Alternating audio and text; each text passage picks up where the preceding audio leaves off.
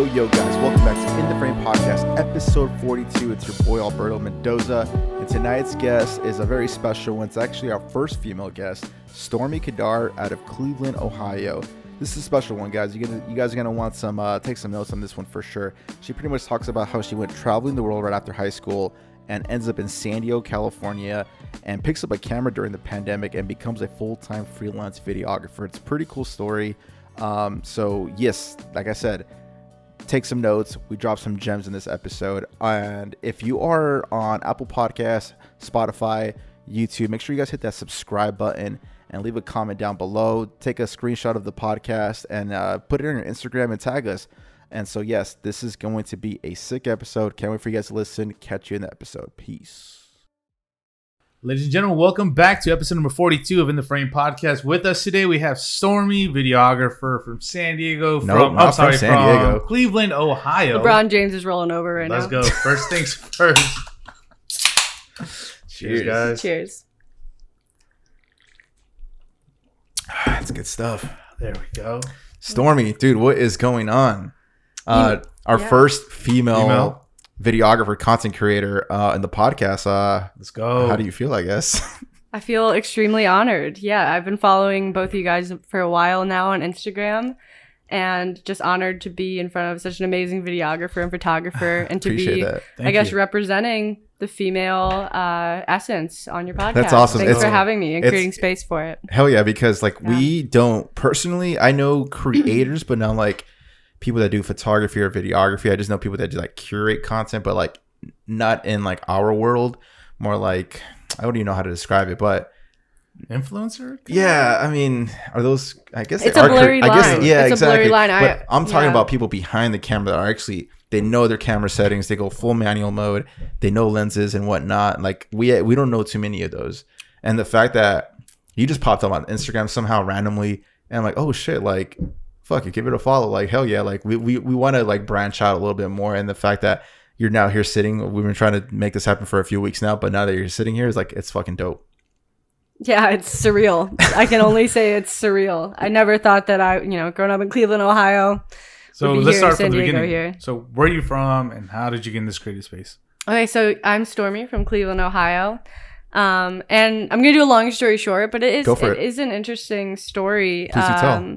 So I grew up in a small suburban town, and I would say I've always been a very creative, artistic person. That part of Cleveland, everything below it is cornfields. It's straight cornfields. But the city of Cleveland is there's a lot of ingenuity and creativity there because we got nothing to do. We got no mountains. We got no beaches. We're got college football. Something. That's it. We just got college football, and we burn buses occasionally. And so I grew up in the school, and I love photography and video, actually. I've always loved film, and I grew up a YouTube kid back when there was like random videos that went viral there, not just travel vlogs or what have you, like more artistic things. And I just didn't have anybody that did photo and video around me. So I had a camera, but I never went into anything other than auto settings and what have you. So I graduated high school, and I decided I'm going to go on a gap year to New Zealand because my family, they weren't legacies of anything. They were older. They didn't have any plan for me, but, I had done well in school. I'm just going to go for a year off. I don't know what I want to do. I'm kind of a jack of all trades. I don't want to waste $60,000. I'll just go. And what was your profession, if you want to say? Like, were you just working like regular jobs or?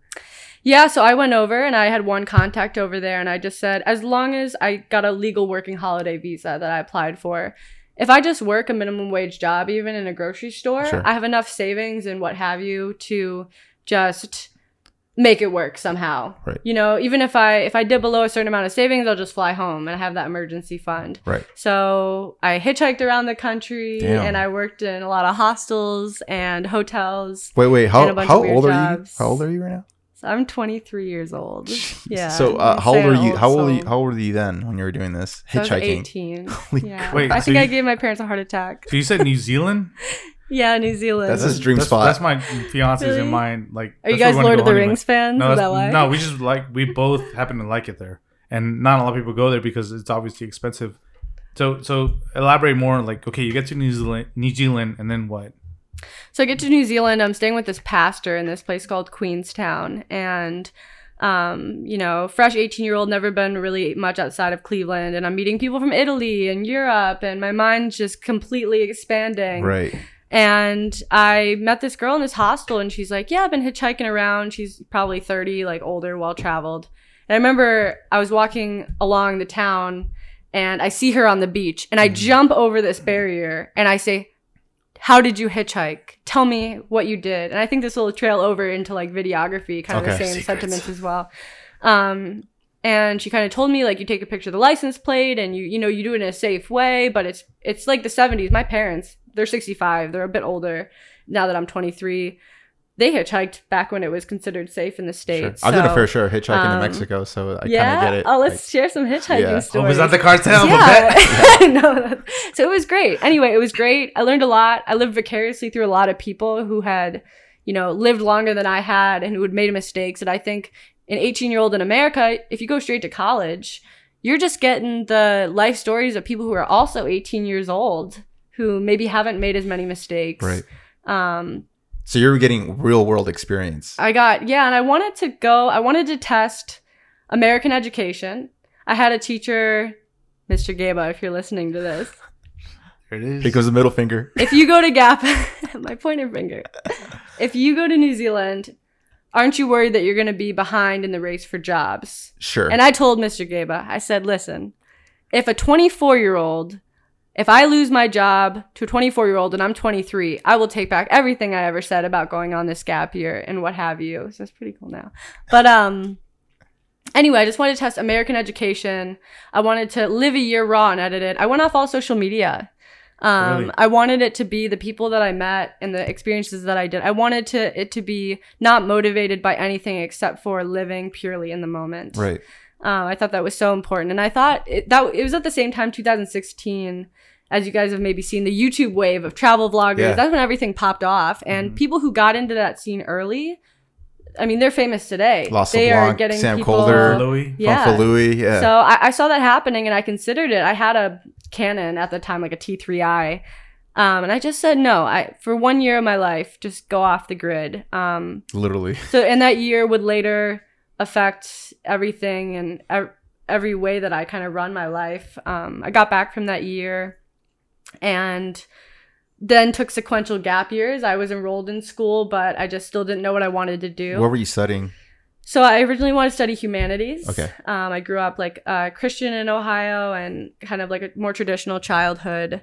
And I was going to study humanities in Colorado. And then I ended up not doing that. And I think if I could go back now, I'd study journalism because I love documentary filmmaking. I love to write. But I lived in DC. I lived kind of other places. I worked for 2 years on the cruise ships, as I told you before. Mm-hmm. And I always had in the back of my mind, though, I'm going to continue to save if I want to go back to school, if I want to learn a trade, or if I want to invest in my own business. So that's dope. Kind of when COVID hit, I was like, let's take up videography. Let's do it. Let's finally do it. Before we get to the videography, let's elaborate more on the the cruise you landed on. Like how was that experience? Is it kind of like that one show that Below Deck? Is it kind of like that, or I know it's a little off topic, guys, but fuck it, we're here. So how did you get into that? Like fuck it, let me try that. How did you find that job? Yeah. All that. So I was living in DC. This is my second gap year. How many gap years are you? That's so tight. I mean, I guess my life is just a perpetual gap year at this point. Sure. And I'm wondering, what the hell am I going to do with my life? Working for minimum wage. And I'm like, I love to travel and I love a community aspect. I felt like the community aspect, I think you had said like you had gone to college and had that community. Mm-hmm. You felt like when you were there. Yeah. And I wanted that. So I was like, cruise ships might be a good option for me to go to. And right. It is a runaround to get that job. It is not hard to be qualified. If you can talk on a microphone, you are qualified for that job. Say less. To get your foot on the deck is difficult. So no, you're good. Beer. What kind of beer is this? No free ads. No free ads. Chill. Brother's going it. Okay, you're chill. So you get on. How do you even get on the cruise ship in the first place? Okay, so I applied 3 different ways. Mm-hmm. First, you just apply the traditional way. Cruise ships, CarnivalCruiseLines.com. activity host. I want to be activity host because you kind of are jack of all trades. And get to do all the fun competitions on board. And applied traditional, sent in my resume, didn't hear anything back for, I think, a month. Sure. Okay. And I was like, okay, like maybe there's another way. And so I found this recruitment agency, which is like a middleman, like an affiliate for Carnival Cruise Lines. And I sent her my resume. We love you. We love your resume. I ended up making this cheesy video of me like hosting how to paddleboard because I was working for a paddleboard company at that time. Gotcha. And saying a weird little thing on my ukulele. It was really cheesy. And I deleted it off my hard drive eternally. You can find it nowhere. You can't find it anywhere. Well, we all have those videos, right? Of That course. we put unlisted on YouTube. Of course. And we hope they're gone from cyberspace. Yeah. And we love you, but there's like a huge waiting list. I waited another month. And finally, I saw on Facebook on this group, we're having live auditions in Toronto, Ontario. So I was like, I messaged my affiliate and said, well, I'm 7 hours from there, from Cleveland. Is there any way you can get me on this list? I can drive up. And she said, yeah, actually I can. I'll put you on the list. Drive up like May 1st. Drove up to Toronto, the worst traffic I've ever experienced in my life. Damn. Canadians, you say you have a relaxed life. It's not true in Toronto. Six. Tried out. DUI? And now, 3 months later, I had my foot on deck. You're not sure that you have the job until your foot touches the deck. Right. And I get on board and it's the Wild West out there. It's like nothing that you could ever imagine. You can't compare anything to it like it on land. You work every day for 6 months. But you do see the world though, right? You see the world. You travel to Puerto Rico and Cozumel and you get to get off the ship for a few hours. You see guests that are just like in pure vacation mode at its finest, throwing microphones at you. Drunker than you've ever seen them. Damn. You really saw all of it. So Damn. everyone should go on a cruise once in their life, no matter who you are, whether you like mountains or like beaches or your preferred vacation, just once you should go. Dope. So like once you did your, would you do like what, 6 months or? So my first contract I did 7 months and I Okay. didn't pace myself at the crew bar. What do you mean And- you didn't pace yourself? So we have this crew bar, right? For all the members, there's like 1,000 crew, 3,000 guests, and drinks are $1 for crew members. Damn. And it's Damn. crew only. So you went ham. Yeah, so I went. I didn't go to college, so I missed out on that period of my life, and I felt like a little bit of FOMO. So You walled out. You go till 5 a.m. and then you wake up at 6 a.m. to let all the guests off the cruise ships. Fuck And you do that for 7 months, and it catches up to you surprisingly. Damn. So once you get off, once you're like, all right, I'm over the crew life. What's your next step? And how old are you, by the way, when you're at this point? So the way I got over cruise life was not my choice. Okay. COVID hit. No, you got fired. Just kidding. No. It's like, So you're drinking too much, girl. You gone. I'm trying to remember if there's any point where I thought I would be fired. No, I don't think so. Okay, so COVID hits. So But this is leave- recent yeah. then. This is last Yeah, year. This is recent. So March 8th, my 6-month contract ends out of Miami. We did Puerto Rico and St. Thomas, beautiful destinations, Belize. And COVID hits and my contract ends and I go back home and then we really feel the gravity on the cruise ship. Everything is like a bubble. You're not really hearing about politics or any of that. Nothing really matters. Right. So we didn't really know the severity of COVID. I get off, I go home. I find myself living with my parents after 5 years, kind of traveling on my own. And I have another friend from Montenegro, Sonia, who got stuck on board for 100 days. They locked anyone they took all the guests off. And at first I was really jealous. I was like, a cruise with no guest? We get to go to all the areas that we didn't get to go before. Yeah, We get to right. go down the water slide. Yeah, right. We get to have tacos. It was the best. But then, the dark disposition of literally being in a floating jail cell on the ocean kicks in. Damn. And there's no help from the government. Just kind of disparity and loneliness and boredom. So I was very lucky that I had just missed it by 3 days, just grazed being stuck on board. But at the same time, I found myself back home in Cleveland with my family, who I love dearly, but that's not exactly where I pictured spending all of quarantine and how long that was going to be. So me and my friend a few years ago, we had done a road trip to all around the states from Cleveland. So we went to Utah and up around LA, and then back to Wyoming and back. Dope. And so we completely missed San Diego. Yeah. honestly, you don't really hear about San Diego too much. It's mostly San Francisco. Southern California is like LA. That's it. Yeah, exactly. So I thought, well, I want to surf. I learned to surf in between contracts a few years ago. And I can go anywhere in the States because now I have savings from my cruise contract. Where do I want to go? Oh, San Diego, you can surf. I don't want to go to LA because it's kind of this dog-eat-dog world, like fast-paced mentality. And the more I looked it up... Plus, at the time, it was very, very shut down, too, over there. Yeah. Also, yeah, it's like a ghost town over there. I've been there. San Diego's a little bit more relaxed. It's a little bit more chill. And that's why I think I resonated with it.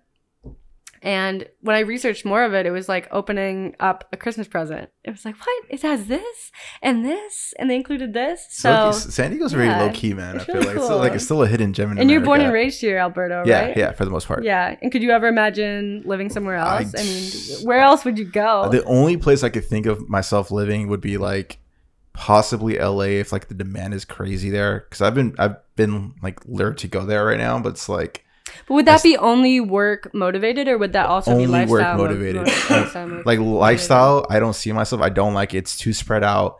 Traffic is insane, of course. I mean, traffic is already bad here, let alone LA. Yeah. And I just feel like the beaches here are just kick ass compared to there. I always tell Alberto this. I'm like, we always used to travel. And it's like, dude, I can't wait to go home. Like, what the fuck am I doing here? Like, this is back home.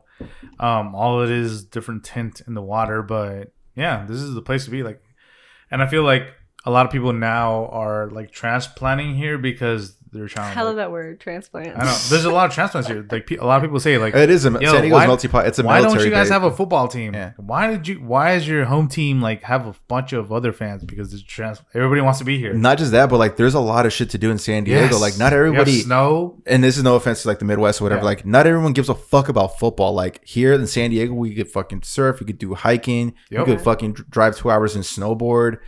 There's just so much you could do in San Diego compared to like one town that just sports. Yeah. So I lived in, when I guess to tangent off of that, when I first came, I lived in a hostel for 6 months on 8th Avenue. Damn, how was that? That was interesting. So I've worked in about 5 hostels between New Zealand and other travels. So it was kind of nothing new. But I just knew I wanted to come and not spend a whole ton of money figuring out my next chapter in life. So if you're watching this and you love to travel, it's really common that you can often email a hostel and say, can I work 5 hours a day, 4 hours a day, housekeeping, reception, in exchange for accommodation? And you can go to Barcelona, the hub of Barcelona. You can go to the hub of Amsterdam, places that maybe would be intangible otherwise, and live there for 6 months and experience that lifestyle. So yeah, I do remember doing my Euro trip, and the people that would work at the hostels, they weren't even from the country. They're just like, hey, I'm just traveling here. I'm just here for 6 months. Decided to do a few hours here to stay for free. So that's definitely a little pro tip right there if you plan on traveling. Yeah. So once you get to San Diego and like you're in the hostel, how do you come about to like, okay, I want to do videography, photography, or whatever you want to do? Yeah, because you had mentioned that you were messing with the T3i, Canon T3i. Yeah, that was years. And are you still messing with cameras the entire time, or is it just like just to have there and you never mess with it? No, I would say I didn't. It was all like auto settings, and I had brought it on the cruise ship with me and didn't take one photo on it. Yikes. I had an iPhone like 5C that I would take my little photos on with my crew member in the crew bar and things like this. So as far as what made you like, okay, I wanna grasp this camera thing and make it into a living thing? Yeah. So I don't know if you guys experienced it, but during COVID, I think there was a deep depression and swirl for everyone had to kind of pivot, like what is going on in the world. Everything is at a standstill, especially in videography and photography and what have you. You don't have the subjects to interact with. So I let myself kind of just mel on my savings and let time kind of come to me. And I've always loved documentary and film, and I thought, well, why not get to know? I always thought, it's funny, I think this is how most people view photo and video, is it's kind of like hieroglyphics. There's a big learning curve when you're first starting out, and then everything sequentially is like, I can just build on this skill. Right. But learning aperture and exposing correctly and frame rates is very the triangle difficult exposure. Growing up. The triangle exposure. Yeah. Pete's still trying to learn that shit. Yeah. Look, it got him off guard. I'll drink to that. So you get to San Diego, and what makes you like, okay, like I'm gonna go. So I joined on accident an MLM, which I thought An MLM. I'm gonna keep that short, but I thought I had a good enough intuition not to join the MLM. Explain that to the creative game member. I don't know what that is. Multi-level marketing, aka a pyramid scheme. Really? You know, okay, so pyramid schemes are very apparent in the terms of like body wraps and your auntie trying to sell you like, I don't know, this like band that will give you 3D vision at all times and what have you. Yeah. So multi-level marketing is basically, pyramid scheme is when they're just selling recruitment and that's it. Multi-level marketing is when they are selling a product and they're selling recruitment, but the product is kind of bullshit and it mostly ends up making you turn towards recruitment. So the moment I found out that I was in a very short amount of time, the moment I found out that that's what it was, I told the person that I'm not about this. Do you remember I got caught one of those one time? Yeah, because, and I think there was a lot at a young age too. Yeah, I was there for your fucking meeting. I'm 23. I was like my parents were like, bro, like you're gonna learn. You're just so young. Like you think you think this is that it. lawyer shit, Well, my dad does affiliate marketing, like legit affiliate marketing, and makes a good living off of it. So when I heard of the word affiliate marketing, I'm like, I know this is a legit business. And it is a legit business, being the middleman between two good things. But the way that it was structured, they were just too young in their endeavor, in their business plan, that I think it started with good intentions. And I guess can happen with a lot of things in life. Good intentions, but spiraled into greed and corruption. It's good old capitalism for fast. You. I guess so. Yeah. Okay, so you got into that and somehow you got into cameras. Yeah, we'll go back into cameras. I went off on a tangent. So yes, after that failed, money flunked things to start COVID, because I think I had FOMO from not doing college. And I think that's what, I don't know if you've struggled with that as well, but you feel like you're not legitimate in things until you get a degree and you're like, I want to try and do it another way. And you realize like, wow, there actually are not a lot of options. So I was like, okay, videography. And growing up in the YouTube scene, I realized like, luckily in the 21st century, I can learn everything I need to know on YouTube. Perfect. And I think I've watched, I bought my camera. I'm like, if I'm going to do this, it's so expensive to buy the gear. I'm going to buy all the gear and then I'm indebted to it. And then I have to learn it. I have no other shiny object syndrome. I can go away from it. And I ended up watching probably 2,000 YouTube videos. So what did you buy? So I bought an A6000 at first. And then I realized I didn't have any audio capabilities. So I then upgraded to the A6400. That's Sony, guys, by the way. Yeah, Sony. I don't know why I chose Sony. I think so many people choose Canon, but I've always been a rebel with no cause. So I just wanted to choose Sony. What was your guys' reason for choosing Sony? I like it because I was small and compact, because I did it mainly for travel stuff, travel-related stuff. And it has amazing video. At the time, at 2021, like every camera has great video functions, but at the time, like 4 years ago, not all cameras were created the same and equal. So like the Sonys had amazing video capabilities compared to Canons at that time, and that's why I stuck with Sony.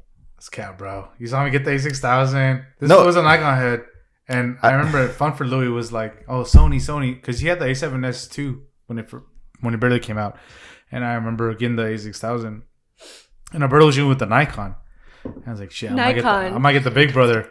The starter D3300 or whatever. And then I remember. It was my mom's camera, to be fair. It wasn't mine. I got the, what did I get? The fucking, the A6000 with the Gorilla Pod, all this like, the Wait, fucking, you got it all in one kit? Yeah, no. I like. It's bought it separate, but. My cousin worked at Best Buy. So he's like, why don't you get this, bro? It's like, he just 70% off. Sold him. No, because he was people at Best Buy, they can't know everything about everything. He was getting everything 70% off. So like if I got the E-Mic E-mount, it was like $100, but I got it for $40. Yeah. So it was everything under his name, and I got it for like $700. Got the E-mount mic, the Gorilla Pod, the body, and the kit lens. He thought he was gonna be a vlogger for a second. And I was like, and I remember saying to Alberto, I'm like, dude, like let's go. We went to Breakwater, we vlogged, and never went out. Yeah, I was like, yo, stick your hand out with the E-mount mic and let me see test it out and like talk, and like we were doing it, and then but that's how we started. That did branch my curiosity to Sony, because I saw how small and compact. I'm like, dude, this is a sick camera. Compared to my mom's Nikon, it was so small. Like, holy shit! And then I did my research on YouTube, and I'm like, all right, I want better video features. I want to be like future proof. I want 4K, and 4K back then was rare. And so like 6300 was the main thing to go. This is before 6500. Yeah. So I got the 6300, And yeah, I've been fucking. I still got the 60 It's right here. That's what I'm playing right now. And then I eventually, once I got a little bit more serious, I got a full frame, which that's the next thing you need to do. That's the next thing that I'm gonna do, guys. but Sony, just out of fun for Louis, like you said, he traveled also in New Zealand, and he like did kind of what you did, like freestyled it, kind of like hitchhiked to like bands, like yo, like he like legit went to a band and was like, yo, I do videography, like would you trade for like shelter? Yeah. And he went like and got shelter for video, and that's how he got started. So you straight out just be like, all right, let me try videography. Just threw a dart out there. Yeah. That's like the first time I've ever heard that. And I think because I've always had an artistic eye, so I've always been, when I thought about humanities as well, I also thought about journalism. I've always been a very good writer and a very good, in my mind, I would listen to, you know how you listen to a song and you picture the music video to that song? Dude, every Storyteller? time. I've always been that. But yeah, actually, orally, and I think this is an uncomfortable thing, and a good uncomfortable thing for me is I've always been a bad, I think, oral storyteller. So videography was my way to express myself visually and comfortably and be able to edit. And same thing with like journalism. You're able to edit and refine your words versus when you get up there in public speak, not so much. And what attracted me about videography, I would say over photography, and Peter, you may disagree. I've always been a big fan of Vice. If you've seen them on YouTube, they're kind of like the video journalism voice there. Complex. Grace Neutral is a great host on there.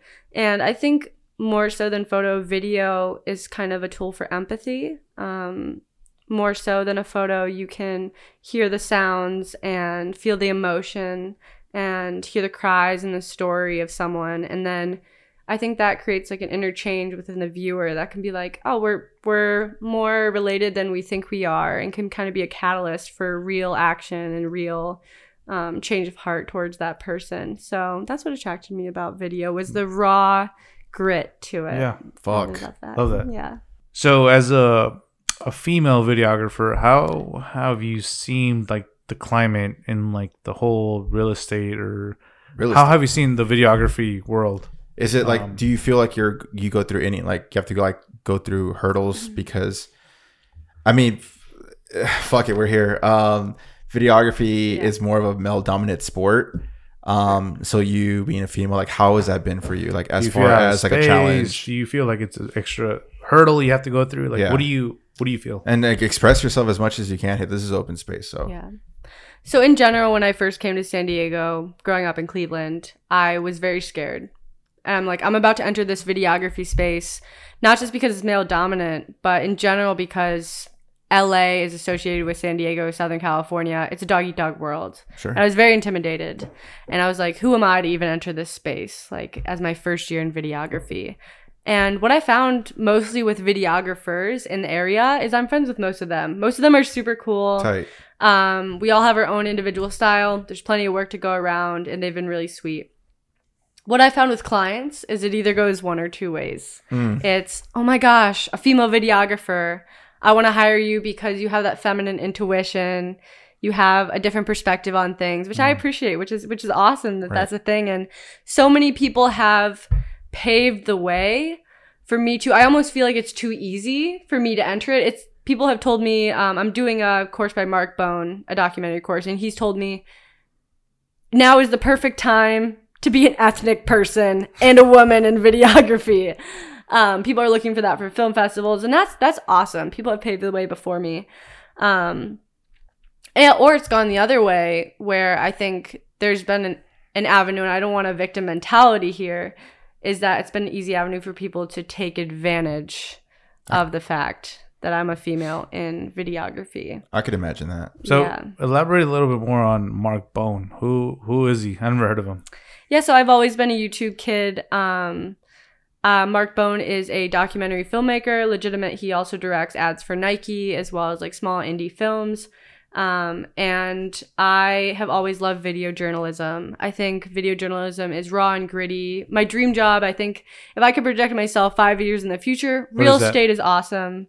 Doing things for brands is awesome. But if I could be sent off to like Korea to get some niche story of someone making... You're more of a document filmmaker that's like the goal you're trying to go for right now? Long term. Yeah. Yeah, the passion project. You know, you do what you can for, of course, income and a way of life, which I do think is real estate. And I am passionate about architecture. But, you know, you have those long-term goals in mind of what you see for yourself. As and, you should. After working on the cruise ships and interviewing people, and I just think living kind of a interesting upbringing and seeing kind of the raw truths of life, to go and to tell the story of the underdog in another country. People whose stories are not told because they don't have the finances to do so. Mm-hmm. That would be my goal. And that's, I think, what fits me and my personality best. So I signed up for this documentary course because I didn't go to college.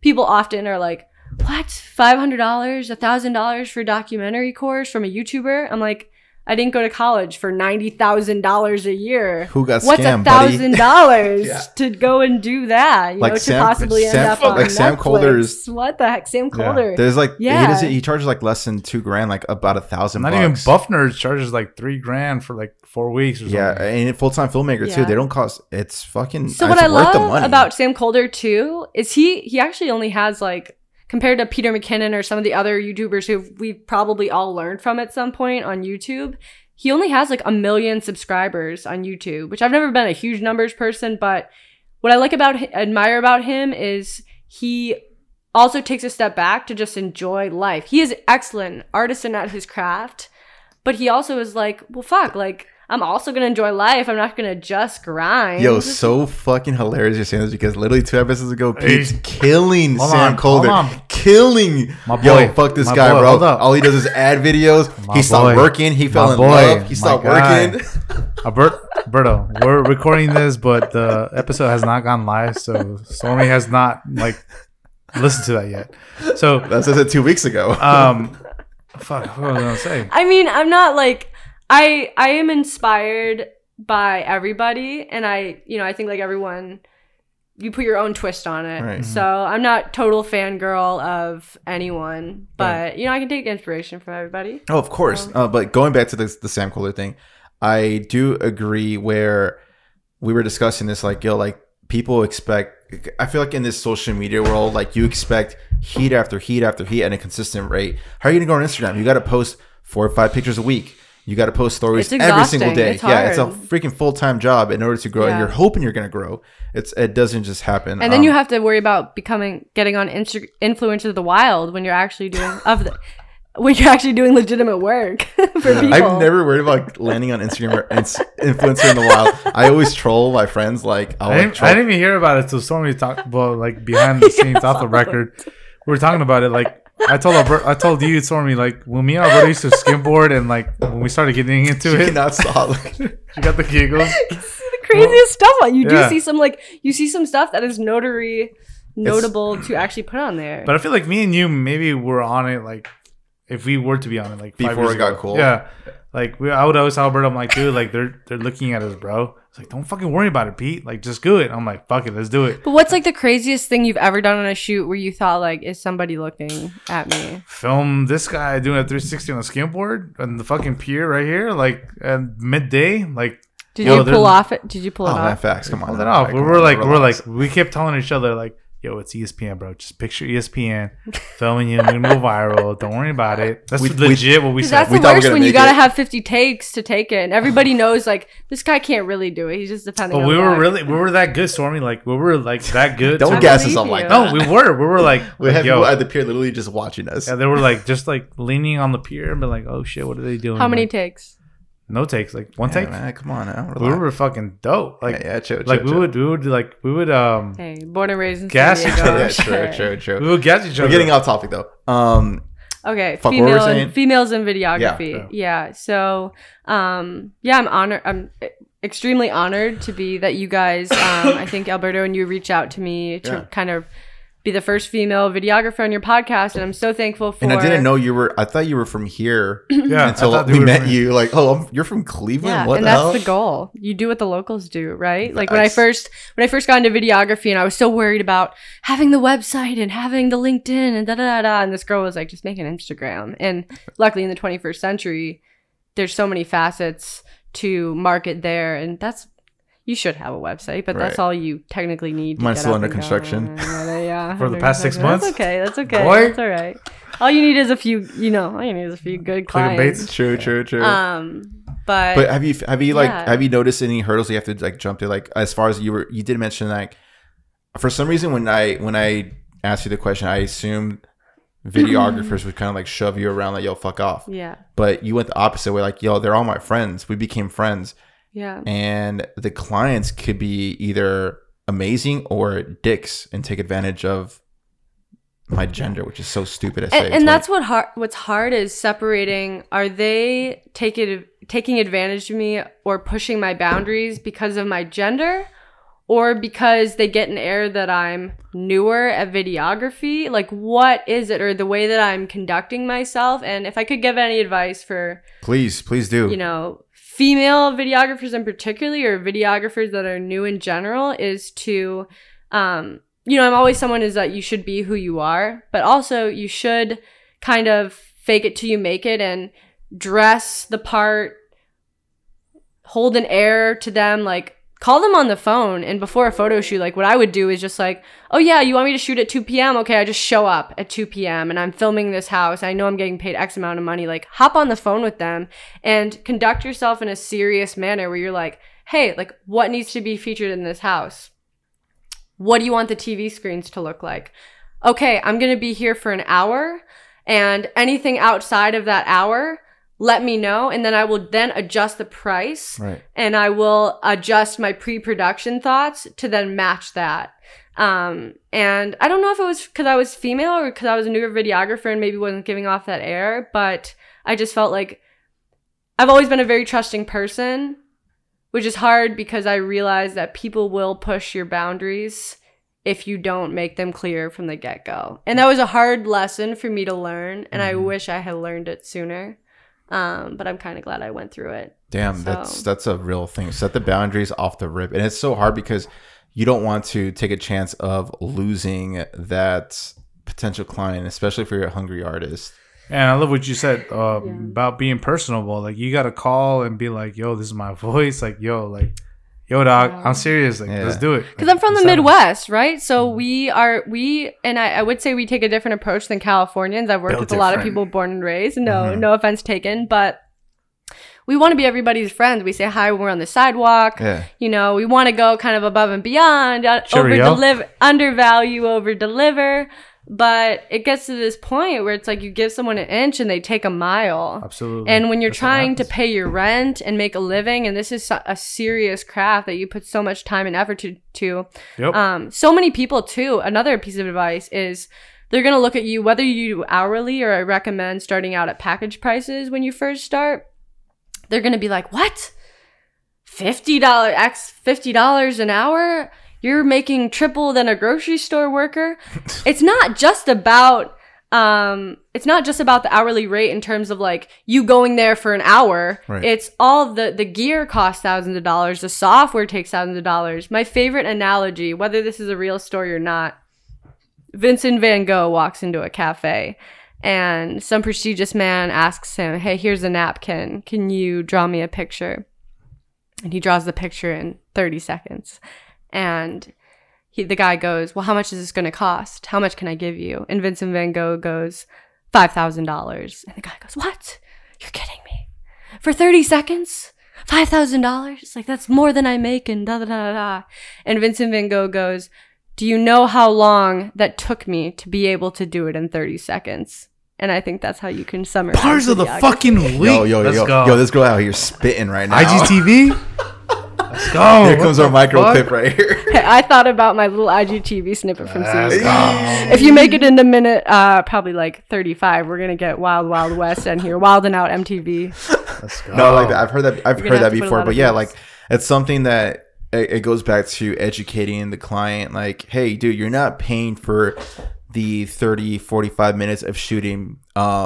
2 years ago, that shit would take me 3 hours. You're paying for my fucking expertise and my experience. Like, and when I first started out, the clients that I partnered with that knew I was just starting out, because I think that's also important for your first set of clients, I told them, like, if something takes me 5 hours, but I know that when I level up, it's going to take me 3 hours, I wouldn't increase the price. And that's, I don't know, that's something like, when you're just starting out, you kind of want that more open relationship with your first like 3 clients. Right.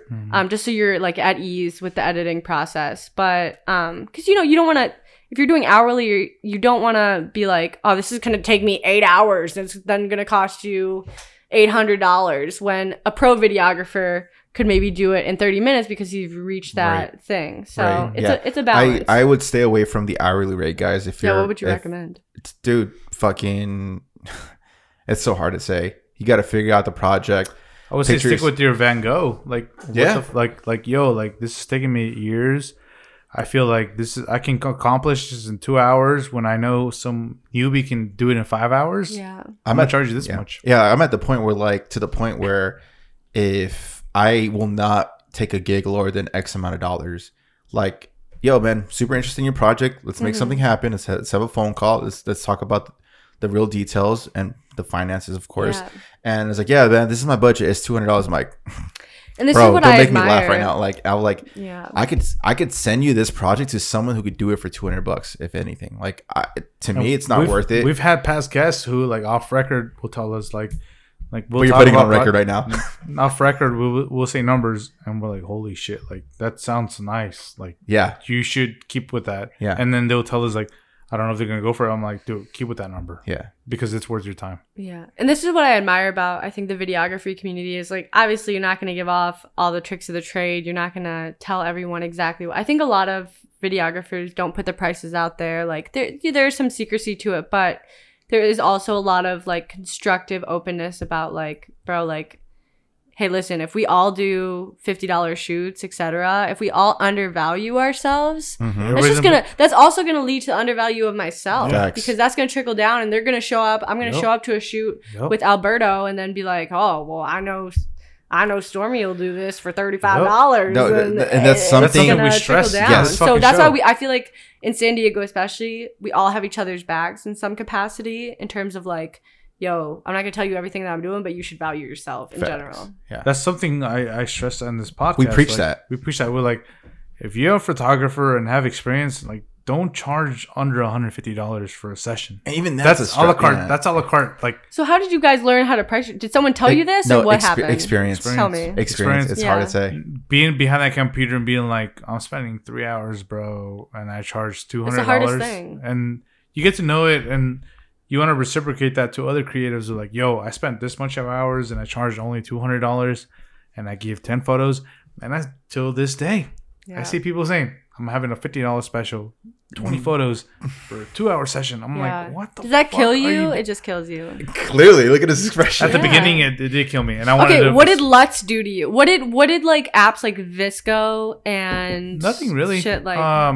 I saw the trend. Photos a different beast. No, I'm glad you brought that up. Like LUTs or like Orange Purple Rain or whatever the fuck you want to call it. The blown You're bringing up Prince into this? Jesus. Prince is rolling like over in his grave.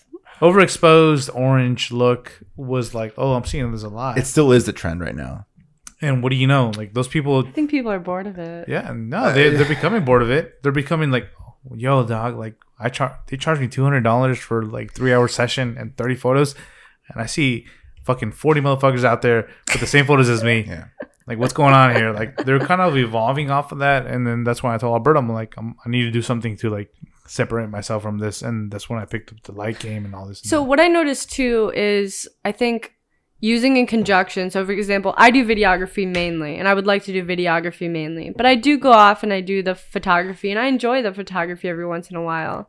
But I see like you two work in conjunction with each other, whereas a photographer complements a videographer. Yeah. Would you recommend that kind of yin and yang exists in a professional relationship for that that goes to like yo, call me that COVID, bro. That's like more like because I've told you I've said this in the podcast before, like Alberto's been my ride or die. He's opened doors with me. He's opened doors for me that I haven't accepted because that was my ego, right? I said no. And this is my time to be like, okay, now I'm at a level where like, hey, like come, like it's a client where it's high enough to where you can benefit. Come with me and offer them something that they can be like, okay, like I like this dog's like work. Like he's a beast. Let me hire you. And He's been offered maybe not his price, but either way, like I'm still doing a service. I'm paying paying that service forth.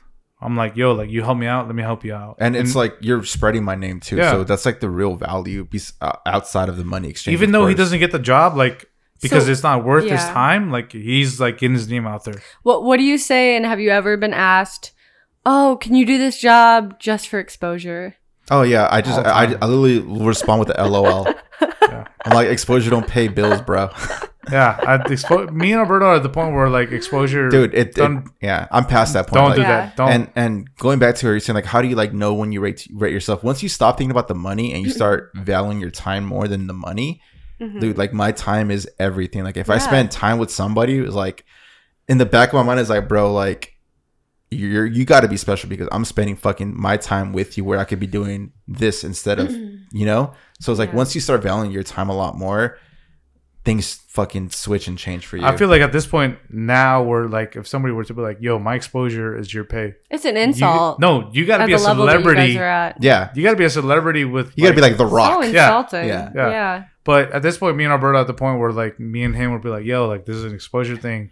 We just go, LOL. So like, how do you nah, get nah. across the value? And I think that's, if anything, that I could say to new videographers, that's the hardest thing for me is, even as an artistic person, when I then took up videography and learned what entailed in the post-production, my mind was blown. And I consider myself an artistic person. So getting across that value to someone who has no foot in the realm of artisan craft, what have you, how do you do that? Wait. So you're saying, when is it? How do you get across the value of what you do and how you've perfected your craft? I feel like and why it's X amount of money. That's kind of to interpretation. For me, it was, when can I have 3 shoots a month where I can pay my rent? Granted, my rent is split with my girl, right? So I pay a hefty amount because I live by the beach. So if I can make my rent in 3 shoots, that's worth my time. That's a W. Yeah. And like Alberto says, like Alberto's throwing clients at me and being like, nah, bro, like I'm good. I don't want to tell Alberto, like, don't, like, this is not worth my time. Yeah. Like, what the fuck are you talking about? Like, I'll take clients who are like, in a month, I can pay my rent because that's worth my time and my investment. And I've talked about this in the pod where like I put a lot of time and sacrifice into my edits where I make them as unique as possible. I make them a piece of art. Like, you know what I mean? And if it's that, I feel it's enough. So that's for me, like where I can suffice my rent, and then that's when I make it worth. Anything above that, of course, I can take more work. But right now, like I've talked to past potters, like it's. But how do you show your clients that this is worth X amount? It's worth every cent of X amount of money. Oh, just like by telling me your rate. Recently, like if you heard the past potters, I charge a la carte, so I charge a session fee, no photos included. Yeah. Yo, this is my session fee for an hour. As many fits you can fit in this hour. This is what I charge. Past that, per photo, this is what it costs. Well, when people say like, "Oh man, I could just slap a LUT on that raw photo," like, what is your rebuttal? Yeah. I tell them, I was like, my Alberto and my rebuttal has been, I can refer you to another person, and then if you like their work, that's enough. That fits your budget. Me and him have been in this fucking universe for a long time, so we can rebuttal with a lot of workers who we feel as not to talk shit to the work, but like we feel like, hey man, like this fits your style and this fits your budget. Like let's do that. Obviously, there's realms to all that level, like a budgeting and when you say this to them, are you feeling any qualm as well? I think when I first started out, I was like, I want to be their friend. I want to be a philanthropist. I want to help them. Well, you're being their friend. You are being their friend. Stormy, you gotta remember that you're helping them either way by recommending them somebody that you think is a plan B. And that's the way I think about it. I don't think about it as like, damn, you can't afford me. Like, fuck, go with this fucking C level. No, it's like B level. And there's plenty of people who are learning, and that's the part where you come up with where like, how much are you charging, bro? Don't charge that. Like keep the market a stable place. Like that's why it's really frustrating when I see people that do video for Know your worth. $300. I'm like, bro, Know your fucking worth, bro. Like your work is worth way more. Is worth way more than $1,000 just off the. And when I entered, I was actually always been aware of how am I affecting the market, because I remember I saw this graph and it was like majority of videographers are making this. And there's like not really a middle class, and the other videographers are making this. And I'm like, let's build the fucking like middle class. Like, I gotta see why this the graph. fuck is that? I gotta see this graph. Yeah, no, and maybe it's not so true because like people don't report the things, but Right. yeah, like we're in it for each other, and like it's not like we're in it for each other, and like we're just like driving up the price for no reason. It's like it is worth that amount of money. Yeah. Like it is a profession. There It was should be there- taken seriously. There was a point where music videos would cost legit $50,000 to $100,000, and I now miss- they're worth I like. wish I had grown up in the Paramore days when those videos. were Yeah, like- and now music videos could be worth up to $300. Imagine like, doing a video for Blink 182 and getting paid like scratch- $20,000 to do it. bro. That Like, would have been cool. And like so many, like I said, like I've seen your work recently, and like your color grading has gone up. the And- quality in Thank general, you. like And I was seriously, like, the whoa. fact that you're just the Thanks. fact that you're saying that you just started when COVID started is like, bro, it's just kind of mind blowing to Yeah. me. And I do feel like I've ran very hard to get to where I am. A lot of sleepless nights, a lot of YouTube videos, a lot of trial and error, a lot of course. mistakes. And getting out there, and again to new videographers, is get out there and do overexposed shots. Like if you even know what that is, and make mistakes and film anything and everything. Film the person making the flowers at the farmer's market, because that was my first video, an overexposed flower market in Italy. But you learned that lesson though, like, oh, Yeah. now I know never to overexpose. Yeah. And then it's so ingrained. Yeah, in and your now I head. need to figure out how to read an Yeah. histogram. And once you read that histogram, you'll never overexpose yourself. Thank God I didn't just buy a course and buy the very best gear. Like I bought the A6400, which is like professional, but yeah. it's no like red or Right. like what have you that people think you need to make. I'll tell you this much: like And- when I saw your footage, Yeah. like your recently one with that drink, Oh, that shit was Babe hard. Kombucha. I was Shout like- out I Babe was- Kombucha. I was like- I love it. I really do. I was like, you shot that with A6400? Like I was on a DV and like, what the fuck is that? Like And what? so this is another thing from videographers. I'm sorry, but a lot of people ask me, they're like, "Oh my gosh, they'll first compliment me. They'll say, 'Your video was so good. I loved your video.' And then they'll ask me, 'What lens did you use?' Lenses. And what camera did you use?" I'll tell them one lens, and I'll tell them my A6400. And then all of a sudden they say, "Oh my gosh, you're not using the A7S3. Oh my gosh, like you need to upgrade your gear." I'm like, wait a minute. You just complimented my work And now you're talking prior shit about to gear. knowing Now you're backtracking? what I even use. So Boy! it really is about the content. And I purposely did that. I was like, I feel like we've lost a bit of the ingenuity in terms of we got all these, Definitely. no offense, but trust fund babies buying the best gear, the best gimbal, the best drone, and they're making low than par work. They're Yeah. making the most simplistic shit ever. It's like the most like and they're it's like the Yeah. one-on-one shit. Like people think like the gear, expensive fancy gear is gonna make the great product. Like bro, like I could literally make a Yeah. dope video with my fucking iPhone 11. Like it gave me any fucking camera, a foreign camera, a Nikon or a freaking Canon. I could make some fucking heat. So do you guys think that iPhones will surpass videography? A true camera? I No, don't think so. I don't think so. Not in the near future. Yeah, you they're can definitely great tell. cameras, but like there is a drastic difference when it comes to the image. Like Yeah. I don't know, like a full Depth of frame field. sensor. The depth of field Yeah. is like everything to me. Like When I see those reels were like captured on the iPhone 12, but like, they're this is trying how to you make- they're trying to sell to Yeah. a younger audience Yeah. that doesn't have that budget to spend $1,000 on a camera or $500 on a camera. Exactly. Everyone has an iPhone. But I think it all boils down to seriousness, because I will say I have lost clients to the iPhone 12, but that's so whack. but the fact is, and this is what I've told clients that I also work with social media with, is how serious are you about your brand and about the return on investment and about, you know, how people perceive you? Because I didn't believe this before, but perception is everything. So if everybody knows you're just taking your pictures on your iPhone 12 and you're not actually hiring someone who has like the eye and the perspective and the tailoring of what you need and what your brand is, Sure. how serious are people going to take you and your Right. business, and what is the return on investment for that? So That's one thing I do on my visuals account, my professional account. I always ask the question to my audience, like, are you ready to elevate yourself? Are you ready to elevate your content from a typical iPhone to something and someone him or her that has a vision and knows how to fucking get to the level that you're trying to get to besides a typical iPhone? I see so many going to real estate. So many cheesy real estate videos of just iPhone selfies. Like, hey guys, shaky footage. It's like cringe. It's like, bro, like I'll give you props for trying to make content, because creating content is definitely is a step. But like creating dope content, and you just can't expect the numbers that you're trying to get with just a bum ass iPhone. Yeah, like I've said, like I've told Alberto, I'm like, if I was a millionaire, which I'm close to being, if I was a millionaire and I saw some real estate agent with the iPhone, fucking front camera going around the fucking mansion, walk through, yeah. Like, yo, this is the fucking foyer, this is the kitchen, this is the island, blah blah blah. And then I saw a motherfucker, yo, this is the fucking thing, blah blah blah. This is the fucking place. With the A7S III, like I would buy from the A7S III. I wouldn't. The fucking guy with the phone, I'd be like, what the fuck? Like, is this a part-time job or what's the deal? Okay, not gonna lie too. I don't know what music software you use, but I use Artlist.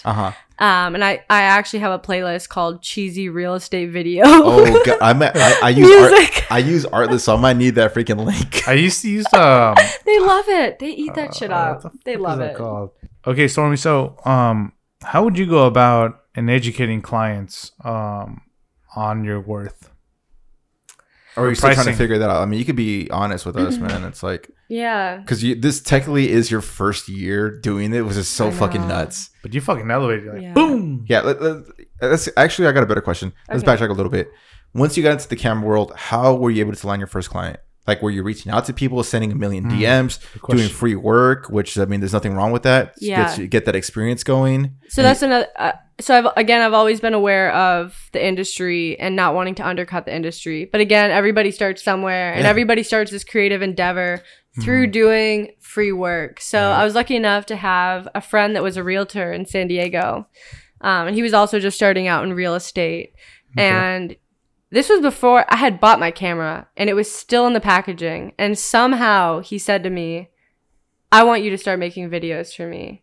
And I'm going to trust you to just pick up that camera and to start to learn. Damn. And it kind of lit a fire under my butt. And I think with anything in life is you have to find your why. If you don't have that motivation, it's going to be difficult for you to be motivated to do something. So I kind of made this skit in my head like, well, I have to, I want to present him in a good light. So I kind of have to go through A, B, and C and, let myself make mistakes. But I want it to be quality, and I want my work to help out other people and not just be quality for the sake of it. But it could actually, I think that's the hardest thing is like learning that your work can actually help people in their business, in their life. And there is a reason. It's not just like an influencer world. Absolutely.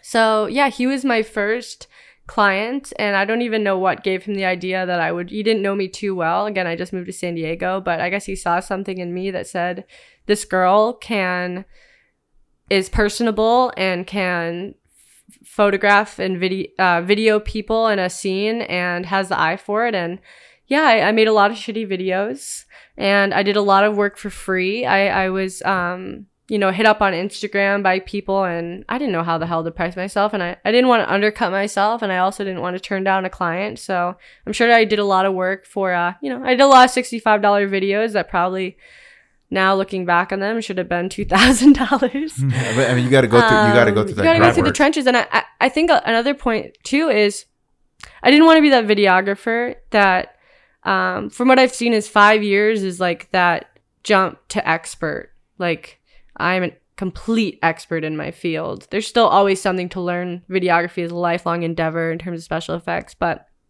I've seen a lot of videographers who have, now that I follow them, no judge, but they've gotten to this 5-year mark, and they're still at this 1-year plateau in terms of pricing, in terms of skill level. Yeah. And I didn't want to be that videographer. And so I told myself, I'm just going to keep running and keep upping my clientele, and I'm not going to stop until, I'm not going to stop in general. Hell yeah. So, and I feel like from the fucking get-go, I just met you like 30 minutes ago. Like, your personal skills are outstanding. Yeah. Like you were, like you opened the conversation like, oh, what's up? My name is Stormy. You came in super like, cool, like, you don't even know us, and you're just fucking super chill, like off the rip. Was like, damn, all right, she's cool then. Like, she's. You even get on my I was a little nervous. I was like, fuck, like hopefully she's like cool. Like, because we're fuck around. We fuck around. We're pretty Yeah. laid back here. They held back. They told me they held back the locker room talk. I guess the female videographer comes on board and they get a little nervous.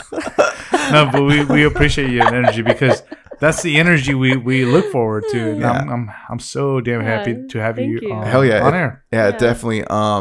Do you want to talk about? I know you talked about a little bit about social media in terms of like, let's say like Instagram compression Mm-hmm. and whatnot. Like, you want to dabble into that? Like where do you post? Yeah. Like, do you only post clientele work? Because I know you said you want to get into the doc style videos, narrative style. Like, where is that work at? Or has it not been produced yet? Like, are you practicing in your own personal craft and throwing them on Instagram, or is it just clientele work? Because from what I've seen, and I don't know if you have a personal account. I don't know if the one that I follow you is just your business account, because you post clientele work. Yeah. So if you want to elaborate more on that. So yeah, when I was first figuring out, videography is so much more than meets the eye, of course, than pressing record and then uploading it and then completely posting it. There's color grading, there's post-production, there's music, there's audio, there's so many factors. And when I first, you edit this video and you're just starting out in videography, and you have this beautiful, it's crisp, it's got the blurry background and the bokeh, and the audio's great, the background's great, the slow-mo's great, and you upload it to Instagram and it's this pixelated Mario Kart looking shit. Mario Kart. I don't know why. It was like it came from N64. like 80s Mario Kart, not like now Mario, like Nintendo. Nintendo Mario Kart. We're talking about like Game Boy or something. And you're like, fuck, like, and you gotta, it's insane. Like, I went on Reddit, of course, and looked up like export settings, and the craziest thing, like, you might have an entirely different export than I do. Yeah. But our work seems like probably on Instagram like to be comparable. So kind of going through that maze of like the fact that everybody does something differently, and just like you kind of go with it. And I made a burner. I would suggest this to anybody that work with clients, especially. You make a burner account that's on private on Instagram, on every social network that you work on. You post that to that first. You check the image quality, and then you send it to your client. Damn, okay. Pro tip, guys. Damn. Tip. Yeah. And there's always things like sometimes Instagram goes through a glitch, and I'll look at like Alberto's stuff and I'll look at this stuff and be like, okay, and I'll tell my client, hey, Instagram's going through a glitch. This is also affecting their image quality as well. So it's this constant perpetual, like, you want to make sure you're doing your research on these things, on export settings and what have you. Wow. But I forgot what was your initial question as well as export settings? No, but I do like that though. As far as, but I agree with the export settings. I've been going through this problem since fucking 2016, honestly. Like, how to export the perfect video. And I've seen a million YouTube export videos, and they all have different. I've seen people that put fucking 4K. I'm like, bro, how do you do that? I've seen people do match high bit rate. Pass one time or pass two times. Exact, or CBR. Like, it's like, dude, there is no perfect setting. Yeah, like I told Alberto, I'm like, bro, like, your shit looks grainy as fuck. It's like, I don't know, it's Adobe. And then like I see fucking Sam Calder's fucking wave video 720. I'm like, I will say this. I honestly believe the people that have a larger following have better quality, image quality, like upload quality. I will say that. It's something that's never been said that I know. I've never seen this anywhere else. Okay, but it's like a conspiracy theory that I have. Like, people that have larger followings, they always have quality, beautiful images, and I feel like that's not an accident. Yeah. Okay, I agree with that on video, because I've seen Sam Calder, and when he was like, this was shot in 720p, 180, and I'm like, what the fuck? And I sent it to you. I'm like, what the fuck? Like, this is a wave. This is a lot of pixels going through it. Yeah. And then I saw Manny Ortiz. He was like, I don't know how the fuck this happened, but this image came blurry. And then I'm like, bro, like, maybe you had your Lightroom settings wrong, because it's happened to me where like where people have like suggested on the video or YouTube channels or whatever, like, yo, like, you don't need 300 megapixels per square inch. Just do 70. So then I upload to Instagram, and I'm like, yo, does my shit look blurry, bro? It's like, yeah, bro, like, hella blurry. I'm like, fuck, I should have kept with 30 million. And I've done trial and error, and that's one thing that goes back to having a burner account, because I've heard of that years ago. To me, that's way too much energy, for me to spend. But I understand why people do it though. Like, you have that burner account, you drop it's the same thing as aperture. Like, at a certain point, you just know that shit's in focus. And you don't need to like double check it in your monitor, or it just comes with time, I think. And So back to the doc style narrative that you're trying to reach to. Have you been slowly working on that? Yeah, so I've been taking the documentary course, The Art of Documentary by Mark Bone, YouTuber, and I've started affiliate link down below in the description. I'm gonna have to look That'd be cool. I'm all about that passive income. Hell yeah. I think people have thought that I was a hippie. Like, Stormy doesn't care about money. Stormy's a free spirit. I'm like, I care a lot about my financial affairs. Bitch, link me. Especially living here in San Diego. Like, especially you need living money. here in San Diego. Yeah. That's right. And so I've had this documentary written down for about 2 years now, some ideas. Damn.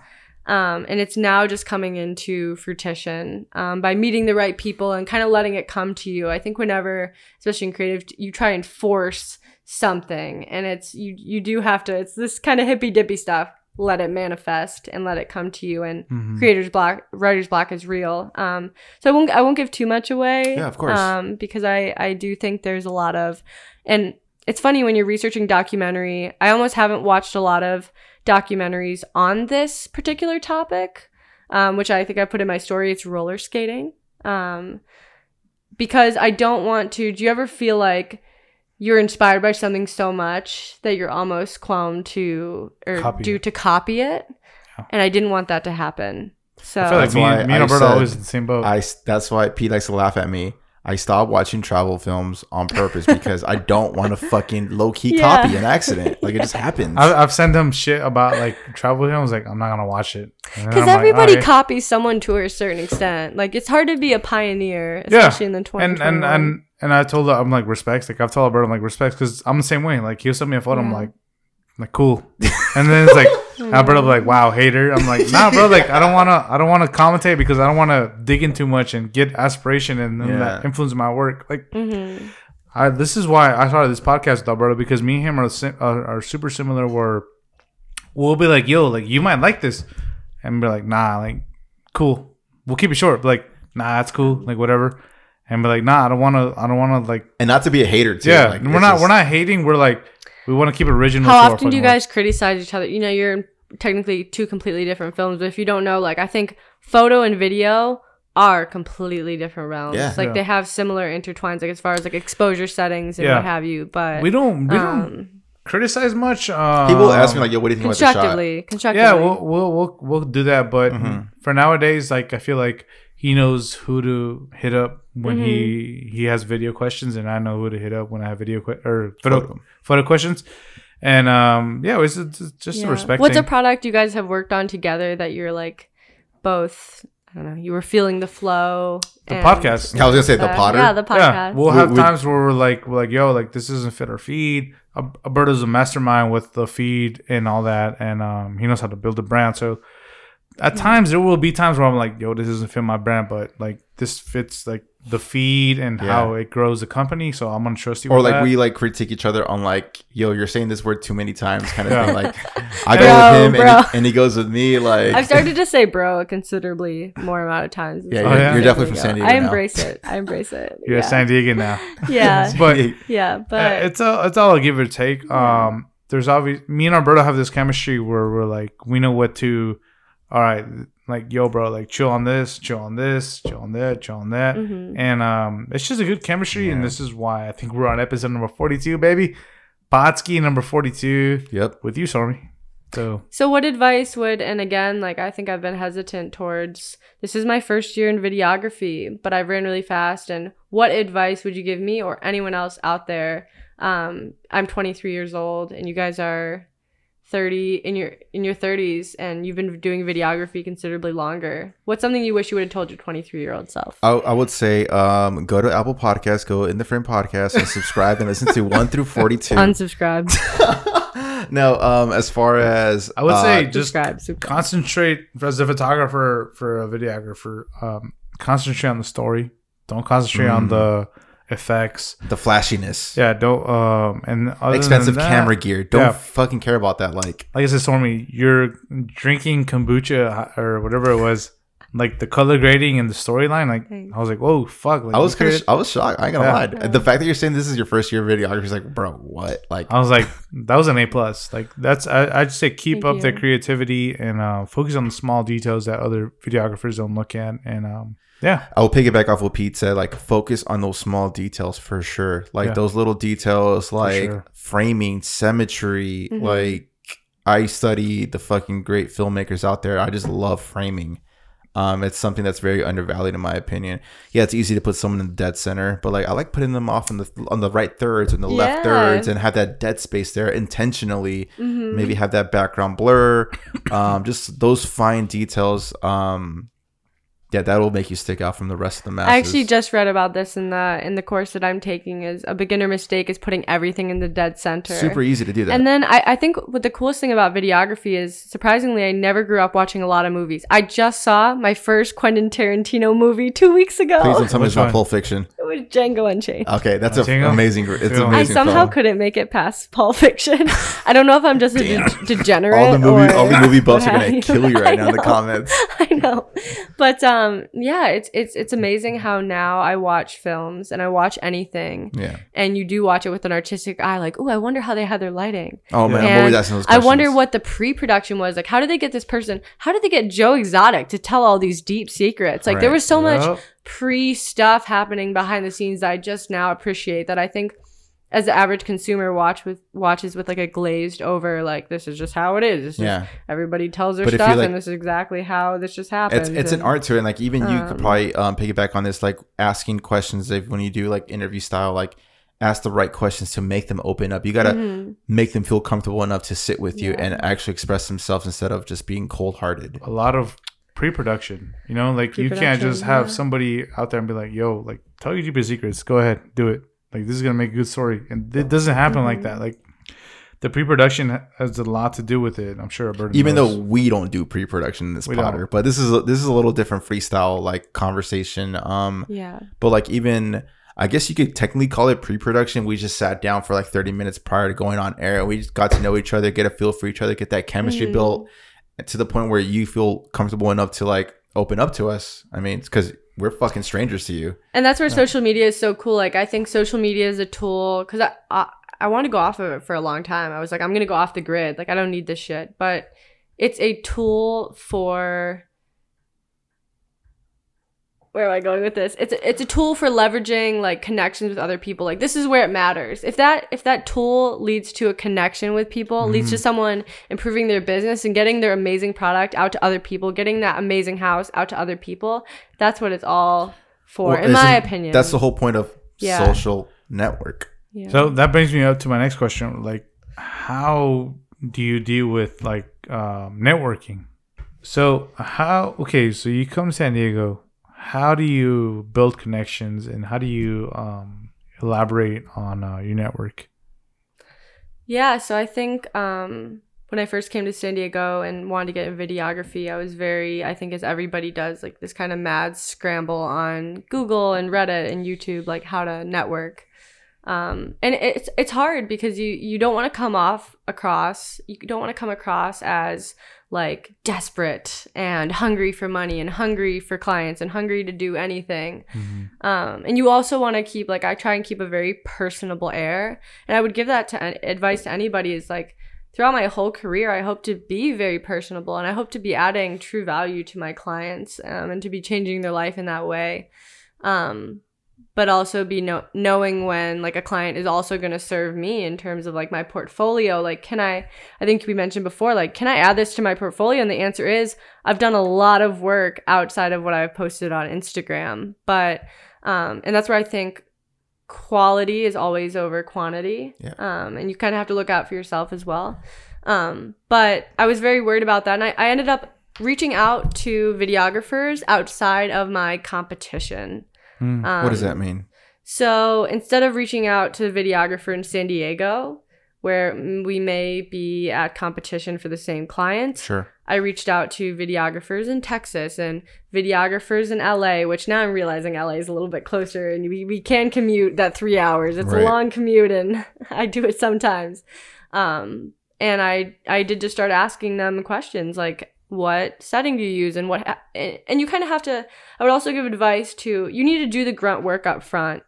You know, I've had friends ask me like, oh my gosh, you've come so far. Like, can you teach me everything you know? Like, I guess I'm like, I can't teach you 5,000 YouTube videos in 1 hour, nor do I want to or have the time to. So you can kind of tell when, like, if someone came up to me and they were in the same position I was months and months ago, and they just asked me like a few questions, like, then you're more willing to give them advice because you're like, they have put in the grunt work. Right. And they just need that next elevation, maybe that next piece of advice that will take them to the next level. So if I could give anyone advice, it's like, reach out to people after you've actually put in the work, and maybe you're just at a standstill and stuck on what those next steps are. I totally agree. Like, you got to be respectful of that person's time, because if you're asking a stupid ass questions like, yo, what picture profile did you use, bro?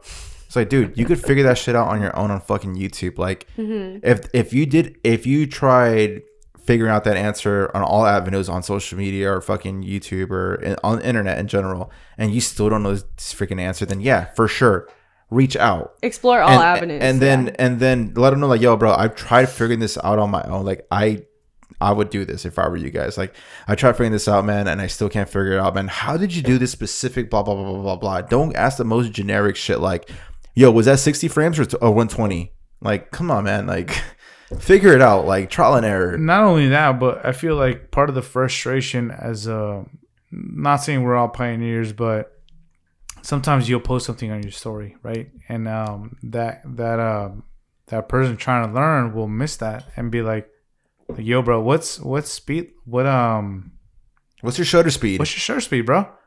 And I'm like, bro, I legit said this in my story, and I legit said what light I was using. I said everything, and you fucking didn't look at it. Like, I said what lens I use. Yeah. I use what camera body. Yeah. Freaking, you always talk about the light. You're like doing free ads for that light at this point. Sometimes I'll be like, dude, I'm in the middle of something. I can't respond to this really quick because I legit. I'll straight up tell them. I'll be like, you know, I've spent so much headache looking this up. Like, you can do the same thing. Yeah. And especially when it's there for free. It's like, come on, for man. free. They look at you like, wow, you're an asshole. Like, you're too cool for school. I'm like, no, bro. And I see why, like, fucking older generations hate our generation. Older generations hate our generation because we're the entitled fucking generation. I can kind of see that, but it's like, bro, come on, man. Like, the freaking information is out there for free. Like, figure it out first. If you really cannot freaking figure it out, then yeah, sure, ask. Like, but be respectful of their time, man. That's all I say. Yeah. I think that's another thing as I run technically, and it's weird because it almost doesn't feel like you're running your own business, but freelancing, when you start to take on, okay, now it's just 1 gig a week. Oh shit, now it's 2. Oh my gosh, it's 5. Oh my gosh, now I'm turning away clients, and your phone is dinging off the hook. And I love my friends. I love my friends dearly. I have some amazing people and supporters in my life, but I've had to tell them, like, look, like, I only have enough bandwidth. My clients are first. Every day I put out a sheet of paper, and they have this, like, I learned this from the MLM. You put this white piece of paper and blue pen, and I'll write down, like, business. And I'll be like, what do I have to do today? And that is my number one priority. And if I can't get that accomplished, then I'm sorry, I can't always respond to my friends right away. Sure. So I think that was another thing to learn too, is like, what is your priority? And those people who are also asking for help, it's like, you have to take care of yourself first, and then you can then answer those people who are like on the way up, and as you should. Right. Yeah. Do you have a way of, like, how are you able to, let's talk about, like, a little bit of since you're a freelance, and you're still technically fairly new to this, like, structure. How do you structure your day? How do you balance it from, yo, work mode is off, I need to recover. Like, I need chill. I need me time. How do you avoid burnout? I need a self care day. I almost said self medicate. Self care day. Like, how do you, like, balance that? That's a great question. Yeah. So I'm always been an early riser, a morning person. So sometimes, like, if I need to do client stuff or like edit, 5 a.m. Oh, wow. 6 a.m. And people look at that like, oh my gosh. It's like, but I also go to bed at 10 p.m. You go to bed at 10 p.m.? I try. Damn. Sometimes, I mean, if I have client work, like, I will stay up and, like, push it. Like, there's been many times we have a deadline where I have fallen asleep at my computer because, like, I don't get how Elon Musk does it. I physically pass out. Yeah, cocaine. Alberto will be like, don't forget. It's like, yo, Pete, like, you lacking on this. I'm like, dude, like, it's late. Like, chill. Yeah, okay. I'll be telling them like, yo, I'm going to sleep at 9:30, bro. And then I wake up at 4 a.m. and I'll post like at 6 a.m. It's like, yo, wait, what the fuck? You fucking up the algorithm. Like, oh, just chill, bro. I'm switching it up. But I get what you're saying. Like, sometimes you got to wake up early. Yeah, and it's hard to wake up early, too, because, like, I'm so ready to go. My brain is most always, throughout my entire life of 23 years, my brain is most active at that time. And you can't send a client email at 6 a.m. Like, you can, but I think I've read in my life that 9 a.m. to 9 p.m. is the appropriate time to possibly send an email. Even 9 p.m. is a stretch. Yeah, I was going to say that's a stretch. Maybe 6. But email is with more of the implication that you're going to respond in the coming day. Right. Versus text is like a more immediate thing. So, 9 p.m. is like, yeah, pushing it. But so 6 you feel like your a.m. most I creative wake time up. is the morning? Gotcha. And I try and do like my yoga and my working out. I do think that is very important. So you do work out? Yeah. Okay, that's what I was do. kind of, okay. And I think videographer posture is a real thing, and it definitely has affected me. I like how we both went like this. Yeah. You're hunched over in this thing, and your back hurts after like a 2-hour shoot. You have to be very conscientious of it, because especially editing, like I'm a laptop editor. I don't know if you guys are desktop editors. I do or standing desk editors. I wish I had a standing desk. Mm-hmm. Do Standing desk would change monitor. my life. Yeah, hell yeah. Yeah. Okay, this is a little off topic. I want to actually keep going with your routine. Okay, so my routine, do that. I write down and I look at my thing like, okay, I check my emails. What emails do I need to respond to? What do I need to send people over this app called WeTransfer? Like what materials, like Instagram or something that my client needs to put out.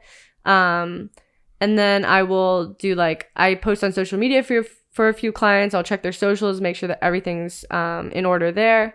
And then I'll always set aside a time to reach out to new clients, warm leads and cold leads and engagement. I'd like to genuinely be like, oh, that's like a cool post. Like that's right. I think it's very important to not just market on social media, but to also be involved in the community. Like someone's stuff if they think if you think it's rad as fuck, tell them that it's rad as fuck, and don't always expect to get business out of it. It's just I've always been about community in that respect, so being personable on that level of my routine as well. I would say that when I get overwhelmed or ADHD, I'll just go for a surf at any hour of the day. That's one of the pros of being a freelancer, is you do decide to make your own hours, but I try and be diligent in doing at least 8 to 10 hours a day. And sometimes it's more than that. And I think a lot of my friends think oh, you're a freelancer, you can work whenever, you can go out to eat whenever, you can do whatever. It's if I go throughout a day and I know I only put 2 hours into emails, into reaching out to new leads, into editing, into learning a new skill, I only put 2 hours out of the whole day, I feel like complete shit. Right. I don't know about you guys.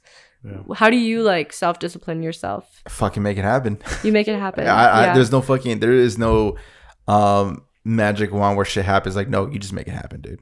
You just gotta fucking be disciplined. But when you were first starting out, But I do have we talked about the other episode, I do have my vacation day or hour where I'll grab my one wheel like I did today, go to a coffee shop, get some fucking vitamin D, and have the sun hit my face, and it just feels amazing. I feel more alive. And for some, I caught myself today at the coffee shop just freaking responding to all my emails and DMs, voice messages. I just wanted to voice messages are the shit. So it's such a underrated fucking tool, man. You know what's funny? Voice messages. When we posted that thing, voice. You should.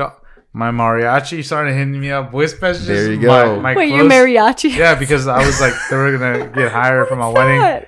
And I was whoa, I had 3-4 messages. Voice messages is it's such it's still an underrated tool, because that's when they get to hear you, they get to know me. And I even did that with you when I asked you to be in the podcast. Y'all are oh fuck it, let's go for it. One, it's intimate. I prefer it. It's yo, Suave. They're taking the time to you talk into the thing, and it's just a stronger connection compared to a basic ass text DM. Yeah, exactly. And oftentimes you can get the same, and I think the people I'm working with just did a podcast on communication, is you can often get something that would take 6 to 8 text messages and condense it into a 30-second conversation. I'm all about convenience. I am all about convenience. I will fucking send a voice text all fucking day, because I am lazy as hell. I don't want to text for I don't want to write a paragraph or a story or a freaking 4-paragraph essay.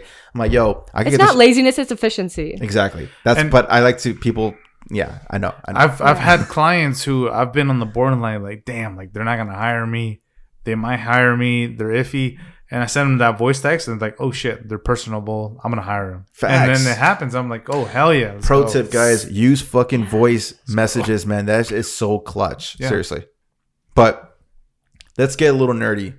Let's talk about gear. You did mention you were rocking a Sony A6400. Mm-hmm. What's the rest of the gear that you're using?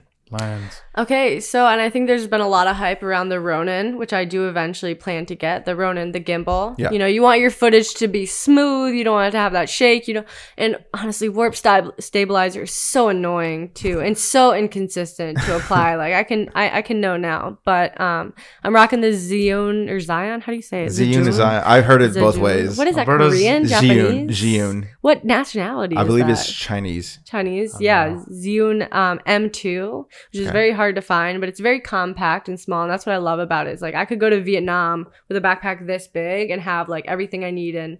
So Zion M2. I got my drone pilot's license, so that's another thing that I did. Wow. Yeah, it's not as hard as you think it is, and I think a lot of people get I deterred beg to because it's differ. like this. Did you take this test, Alberto? That was Yo, fucking that shit was hard Wait, as. what? Yo, that shit was hard as fuck. Wait, what? Tell me. Wait. Bro, Okay, you have Alberto, to. before you say anything else, I studied for 3 days for that test, and I got. Okay. And I'm not like. Oh no, I'm, you're a great you test know, taker. no, I'm not trying to, I like, studied for but- like a week. I'm curious to what was the hard part. Bam, those fucking charts is so hard. Oh, what are like, those called? Sectional charts. Sectional charts. Sectional charts. You really have to learn about like real legit pilot stuff. Like if you're fucking flying a plane, like I'm like, bro, first of all, Let's talk about we're drone. never gonna Yeah. fucking fly in an airport, and the fact that you're asking me all these stupid ass questions about airports is like, Hey, Alberto was like, see your way out of it. See. even then, dude, I missed it by 2. Oh, damn. Okay, damn. so you got your drone license, and what kind of drone are you using? So I have a Mavic Air 2. Okay, And I got this because the guy in the hostel I was living with, he had a Mavic Air 2 and his footage looked phenomenal. And I did my research, but you know, got you that don't- 4K 60. Yeah, I got that 4K 60. It's been great for me. And I think a lot of the things that happens when you're new at videography is you're constantly like, should I get new gear? Like, I want to provide quality to my clients. Maybe it's not good enough. You have this like imposter syndrome. Right.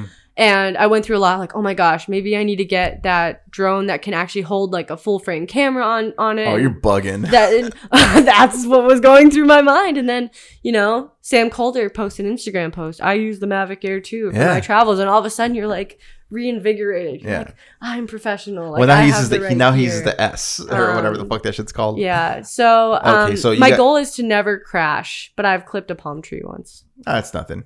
Anyways, lenses. What kind of glass?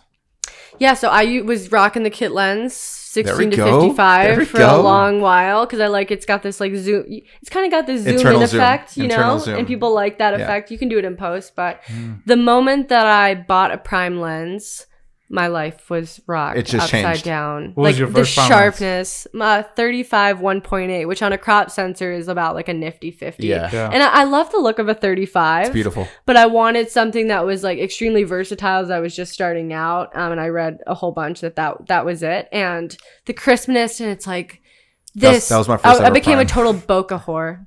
Yeah. No, I feel like we all. You're shooting everything at 1.8. Everything at 1.8. And then I watched yours, and you're like 2.8's the sweet spot. Wait, so what did you shoot that the hard kombucha? The babe. Yeah, so actually a videographer reached out to me and he's like, what lenses do you use? I'm like, I shot that all in 35 1.8. Yeah. Sony lens.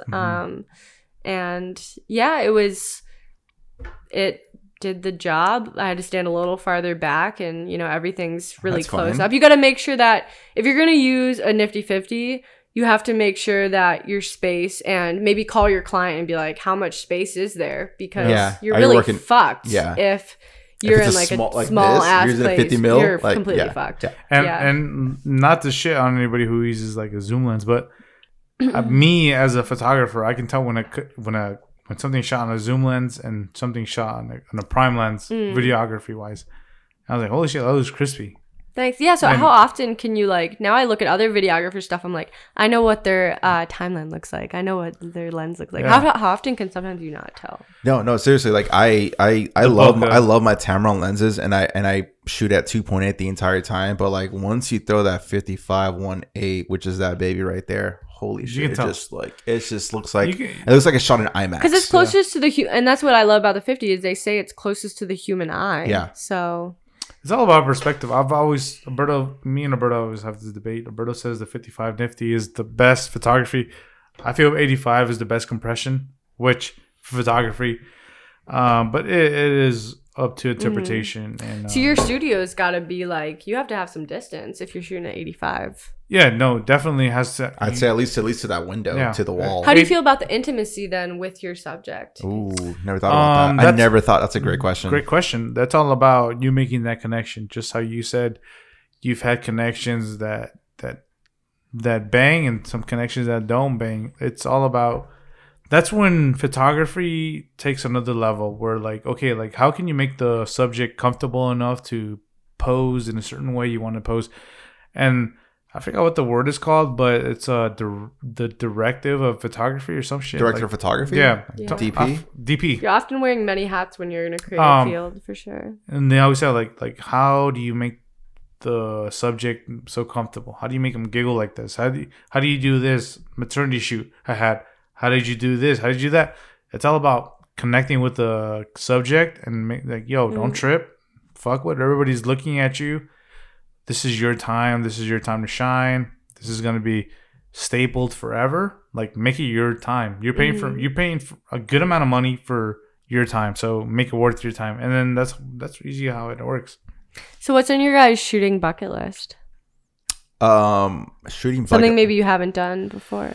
I would love to be a director of photography for a film. Like I've expressed this in the past with the Potter. So like in LA, like you were mentioning. And yeah, anywhere. Just like I love to film. I don't want to think about pre-production. I don't want to think about scripts. I don't want to think about getting the production as like getting actors and freaking get everyone on time. Like I want to show up with the camera with my AC and I'm framing and I'm filming. That's like my fucking shit. And I definitely don't want to fucking edit. Is it hard for you? And I've always said that too. Like editing is my hardest thing too. Like it's hard to sit there for 8 hours. And like even though I love it, it's a passion. Like 8 hours is a long time. Yeah, like, to be sitting on a computer down. screen. Yeah. But I don't know. I if I would find it hard, and maybe that's just a pride thing, giving away my work for someone else too. I did have that before, but at the same time, I realized that I was losing out on money by not taking more gigs and keeping the money flowing. So I decided to hire a fucking editor. That's someone that loves to edit. I'm like, bro, you love to edit. You're a unicorn. Let me give you this. Let me pay you this much, and we're good. So wait, I want to piggyback off what you just said. So you're afraid to like have your work stolen, or what do you mean by that? No, not at all. Just and I think that goes down to outside of videography, like the artistic mind. And I don't mean to be so pretentious in that sense, but as a visionary, you have a certain flow of how you'd like things to go. And I'm open to collaboration, and thank God for that. Like I've had people tell me like, well, that's kind of like not color. That color's not really great. Like here, let me show you this and let me show you this. But in general, I have a idea of how I want it to go. And for that to go like a 180 direction might be difficult for me. I would be open to it, but it would be hard if a client got back to me and was like, this is not what I envisioned. Then you knowing like, oh shit, like I entrusted in that in my editor. And at the very least, I can say like, oh shit, that was my bad. Let me fix this. Versus like, now I have to worry about somebody else like and telling them. This is something that I will say that I've done, that I still do actually. So I don't have my editor do the entire thing. Okay. So I have him do the skeleton of the work, which is like file organization, putting things in the timeline in chronological order, matching A and B clips and synchronizing them. And then from there, adding the B-roll. So he sends me the skeleton. It's not color graded. It doesn't have text animation or anything like that. Okay. From there, I polish it and I give it my own taste, my own flair. Yeah. This is what they hired me. They wanted my style. So from here, that's where I put my style onto it. It's not formulaic completely. Yeah. And that's what I worry about is like. And it's something I always say. Yeah. They edit the skeleton of the timeline, but I polish it and I make it to what they want, and then I've never had a complaint. So I think that's a great method. Yeah. So like I want to clarify, because Alberto has always said how like he hires second hand editors and whatnot, but then I'm like, whoa, like bro, like isn't that like kind of like your job, like blah blah blah. But then what he just clarified is like I don't let them color grade because that sets your tone. And then after seeing your like drink thing, was like, oh shit, that's like really unique. Like I haven't seen. Is that the only thing, Peter? Was it? Shit, I don't know. That's what stood out. Like I'm being honest. Yeah, calling out. Let's go. Did you scroll farther than the first page? Peter? I'm not starting. Damn. That is my bad. Shit, I didn't do my homework. I was just like, this is what we have. I was just kidding, sorry. No, but no. Hey, why are you turning red? I'm not turning red. Bro. Pete, why are you turning purple? No, sorry. I knew you were talented. Like since Alberto told me, like I was like, yo, like cool. I'm just saying, like the artistry. Why are we laughing still? I'm just saying the artist. Guys, name Peter. Name one other thing that I've done. Sorry, I'm giving you credit. What are you talking about? I'm saying you're really unique because. Should we edit this? No. Delete. A marker. No, I'm kidding. These two are too wasted. I'm the only one sober. But I'm telling you, like, I'm giving you flowers for your color grading because thank you. That's what I looked at and I was like, oh shit, like a lot of videographers focus on transitions, focus on music. I will say that you're not a big, flashy, typical transition person. You really especially balance. as a beginner, because most beginners fall in that trap of like, oh shit, I gotta look like fucking Matt Como, Colder, and all these guys that make the fancy shit. Yeah, you're really unique because, like I said, what grasped my attention was like, okay, you're really balanced. You really care about color grading, which for me as a photographer, that's the first thing that grasped my attention. So then after the color grading was like, okay, transitioning, okay, fine. That's like good. And then from there on, I went from A to B, C, and D, whatever. And you were really balanced. And I was like, dope. Like that's crazy for the amount of time from obviously you just recently added me. And I was like, oh shit, she only has like 40, 30 posts. Like what the hell? Like this is insane. Like for like your evolution was insane. So that's why I was really intrigued. And that's the stuff I'm saying right now. Yeah, thank you so much. And that's one of the most amazing compliments that I could receive as a videographer. I think I've learned the simpler... For one, I think that stems from I've never been a big fan of like CGI. Like I'd prefer like Jaws and the cardboard boxes over like who wants to go see... This is just my opinion. But like who wants to go see a dinosaur movie and it's like who's scared at CGI? Yeah. Who the fuck? Like I'm sorry. I'm not. I always think like back to the dinosaur thing. Like Jurassic Park, the first one, that shit was fucking scary because it was animatronic. It was real. Like that shit was man-made. Instead of the newer ones where it's like you could clearly tell it's computerized. Like that shit's not scary, bro. Like you could clearly see it's fake, you know? Yeah. So, you know, anyone can make cars explode, but I tried to have like a more artistic eye. Like how can you tell a story or how can you emit an emotion versus like based on content rather than just cool like intro. I think people are so tired, and there was a phase, and I'm glad for the people that jumped on that phase where those transitions were super cool, and now people are like, give me the raw shit.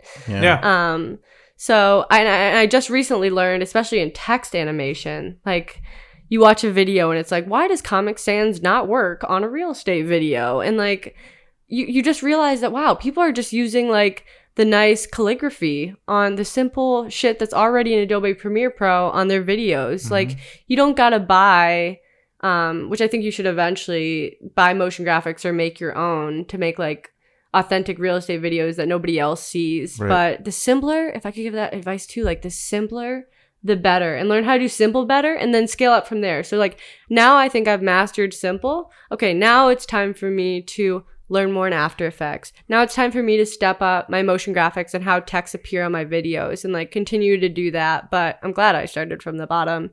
I feel like that's one of the things I attracted towards you. Like damn, like she got the basics and she's telling the story. Like damn, like the sky's the limit for you. Besides her first post, right? Thanks.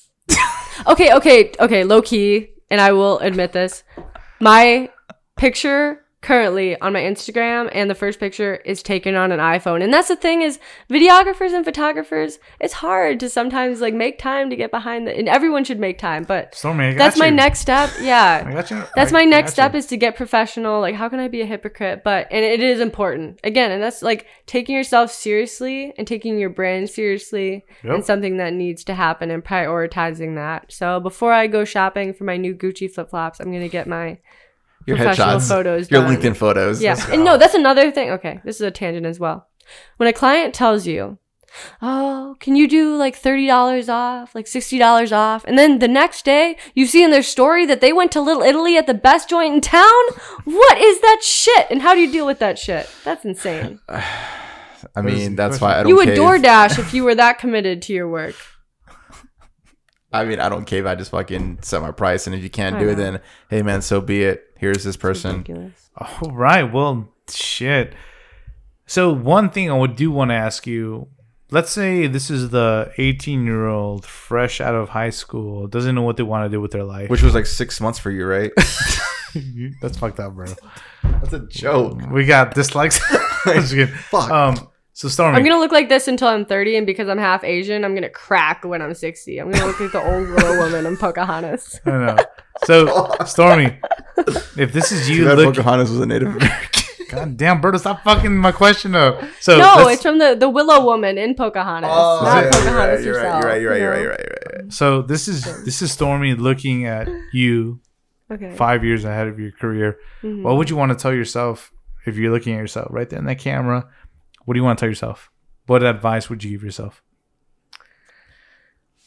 in the creative space? You're just starting off. Yeah. You're fresh off the boat. Yeah. Let's get her going. Why are you laughing, dude? That's just fresh off the boat. She worked Born on a and cruise raised in ship. Cleveland, Ohio, first of all. She said fucking cruise ship, bro.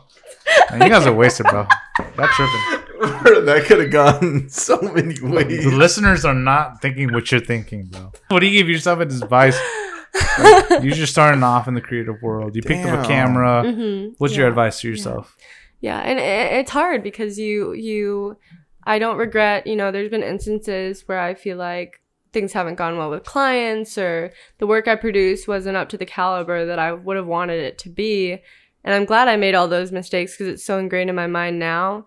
But I guess if I could go back, it would be to have more dignity in terms of setting boundaries for yourself. Okay. There's certain things that, I forget that I'm also adding value to my client. So Absolutely. it's not just I'm getting paid to do something. And I think when my first job I ever worked when I was 15 at a grocery store, Gordon's Food Service, bulk food. Gordon Ramsay? They had a plaque. Gordon Ramsay, I wish. That would be cool to eventually do like a Michelin. I'd like to get more involved in food videography. I think Oh, it's yeah? so cool. What are Photographing you doing, donkey? video and food. Videographing food is so much different than videographing a person. Like, you got to make an inanimate object seem like super interesting. Yeah, and it's I'd hard. rather shit a human Yeah. being than fucking food. That's just me. Yeah, I go back and forth. I'm trying to be like a jack of all trades, but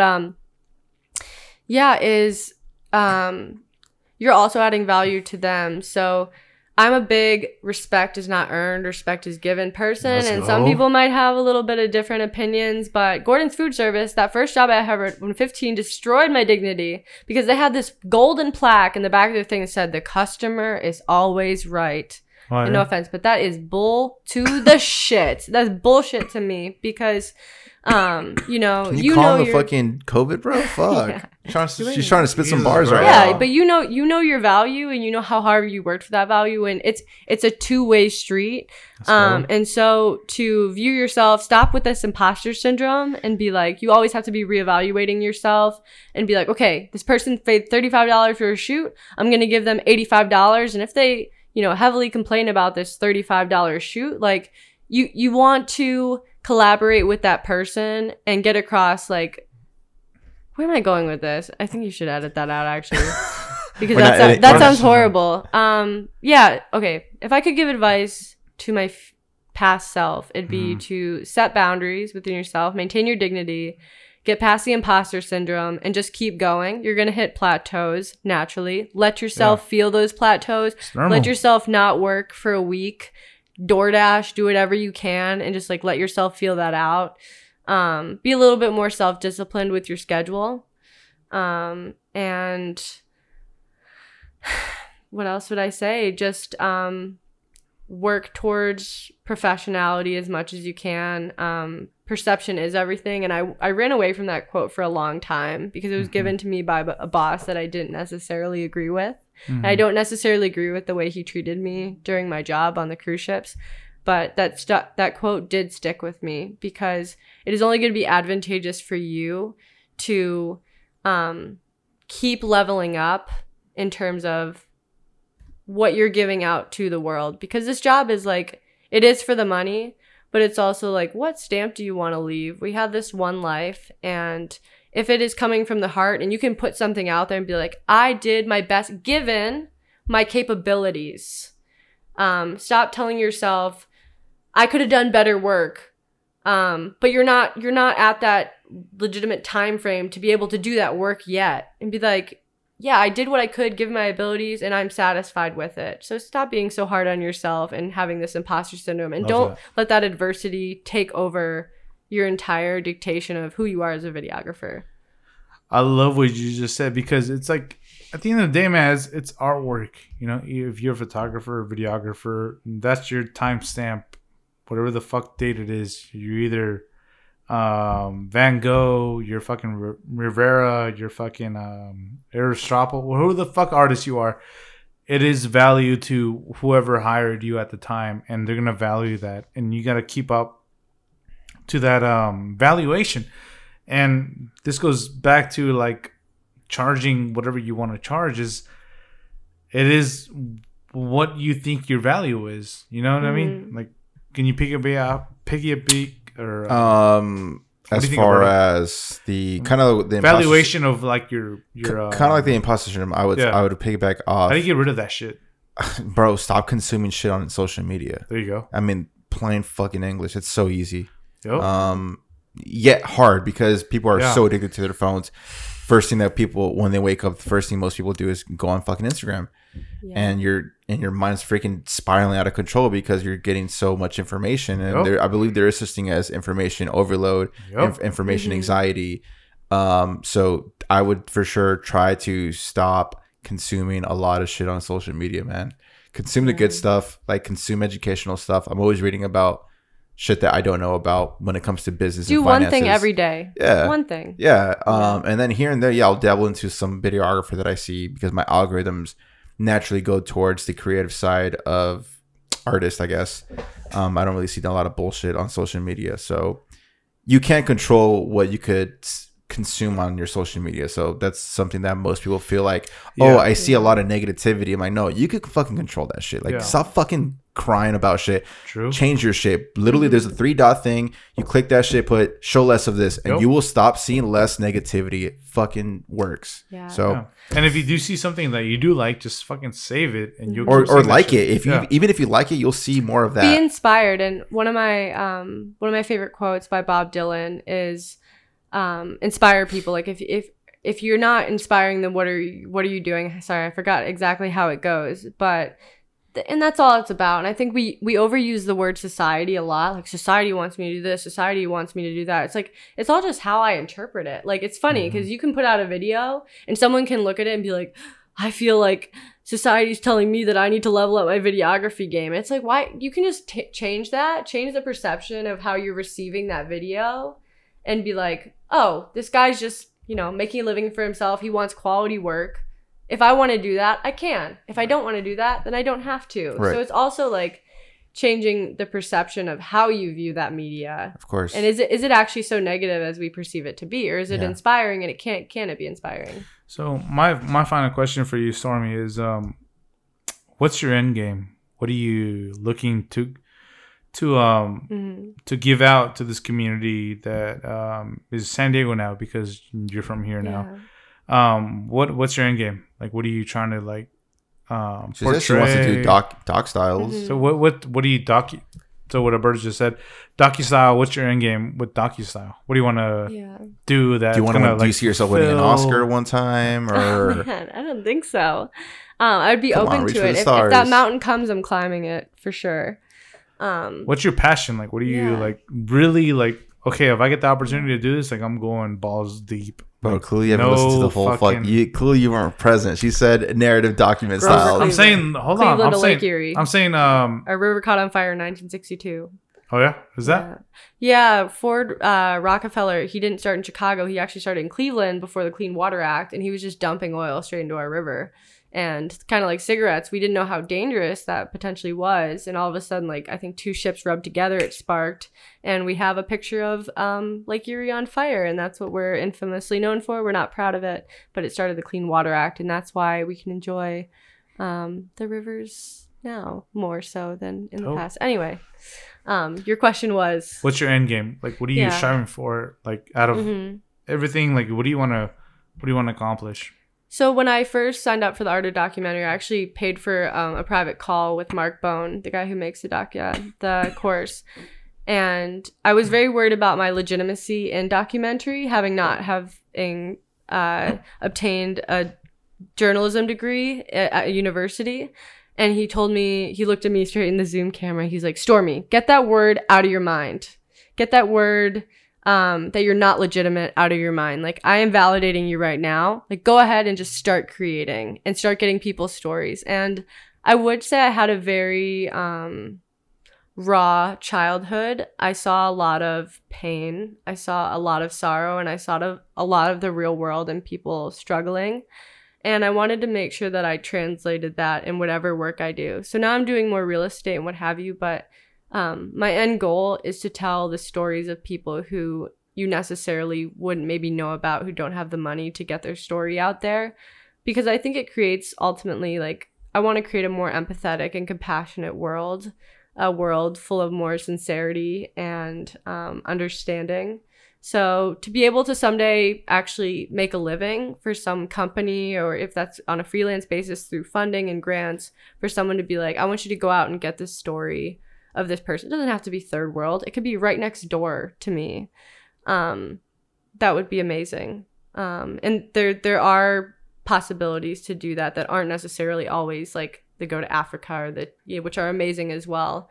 Yeah, and that, I guess that would be my end game. But also maintaining this jack of all trades. Like, I'm a videographer, yes, but I'm also a surfer, and I'm also like love to do heels dancing, and I love to paint, and I love to cook, and I love to fuck around with my friends. So not pigeonholing me.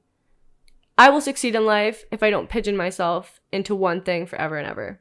And that's where I see myself being a part of everything. Well, Stormy, dude, thanks for sharing a lot tonight. It was pretty dope, man. Like, really appreciate you being here in this podcast, and like I said, being the first female creative, and hopefully we could encourage any female creators in the area, or if not, who is down to make the trip to Oceanside to be part of the Potter. Yeah, you guys are out here. Yeah, definitely. But let's fucking move to the frame of the week. Yeah, let's go frame of the week. So the frame of the week this week is going to be at fuck, I don't even know how to say his name. It's like Kieran Shoots. You'll see it here in front of Stormy's face. And this was shot in Solvin. I'm not sure where this is at, but anyways, what do you think about this drone shot? Dramatic, bro. That point of view, the peak. We always say not the center of attention, but damn, that's the center of attention. Stormy, you're a droney, so what do you think about this shot? Oh man, I mean, it is center frame.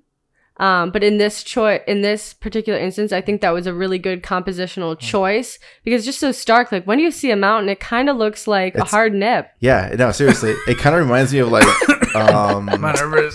like the No, grid, it's a good like shot. the It's a Grinch, very like good kind of like shot. that. Yeah, so yeah, It's obscure.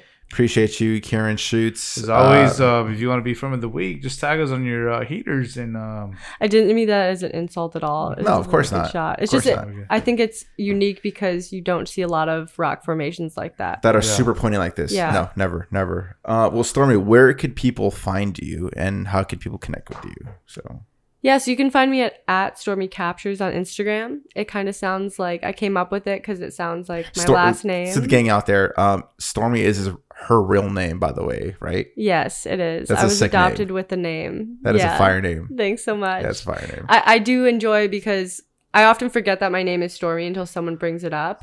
And it is something that I think people remember, so that's an advantage. But yeah, Kadar sounds like captures, and I wanted, like, I think you have Alberto Visuals, and I think you have Peter Collins. Yeah, in your name. So I wanted it to have that kind of essence of like they know what I'm doing. So Stormy Right. Captures on Instagram or stormykadar.com. You can find me there, and you can book some videography work if you would like. Go. Awesome. Pete, where can people find you, man? PeterCollinFrames.com, Peter Collin Frames on Instagram. Where can they find you, bud? And people can find me on Instagram at @A_Mendoza_ and on YouTube Alberto Mendoza. Do you do any YouTube? Like, we didn't even ask this. Do you do any content for yourself to like express yourself? I know you're writing a lot for your doc. Yeah. But are you creating anything in the meantime? So I have a whole Google Doc game plan of things that I would like to do for myself. It's just, I've just been spending so much time behind the camera, and there's always things that you want to stay on top of your editing game. No one wants to be the editor that has 6 things that they should have done last week, and then you have another 6 things, and then it just becomes this never-ending cycle. So eventually when I find the time, yes. I have this funny video that I would like to do called Yoga for Videographers. It's just like, I think the best way for me to get comfortable and with serious subjects in front of the camera is to do stupid shit. So we could all use some posture alignment here with the videographer community. Yeah, it's gonna be funny. It's gonna be witty. It's gonna be kind of stupid, but it's also gonna be very insightful and helpful. So okay, it's gonna come eventually. You're a very small frame. How is it for you to carry? I know you still have light gear. That's a good question. Yeah. How heavy and how taxing is it on your back when you're carrying a gimbal and your camera? So I have I'm a crop sensor with a Zhiyun M2, which is a small setup. My friend has full frame with a Ronin S, and that thing is, it's difficult. And the people who do, I see the behind the scenes now of people who do the rig, the rigs. Oh my God. The easy I rig. have no idea. And I carried for New Zealand. I backpacked with like the hip straps and everything for like a year. And that was the thing I was worried about as a female small frame videographer. Is also another thing you have to deal with is like, I was scared of height. Like, oh my gosh, like, am I not going to be able to like, you can just step back. Sure. And then you can crop in like with quality. So we got that 4K, so baby. It just means that I have to consistently go to the gym. I got to go to the There you gym. go. There you go. So Adaptation. no Well, shit. excuses, right? Well, Stormy, thanks for being in the Potter. Thank you guys for having me. You want to end this? For coming. This is gonna do for episode number 42 of In the Frame podcast with Stormy. What's your last name? Kadar. Kadar.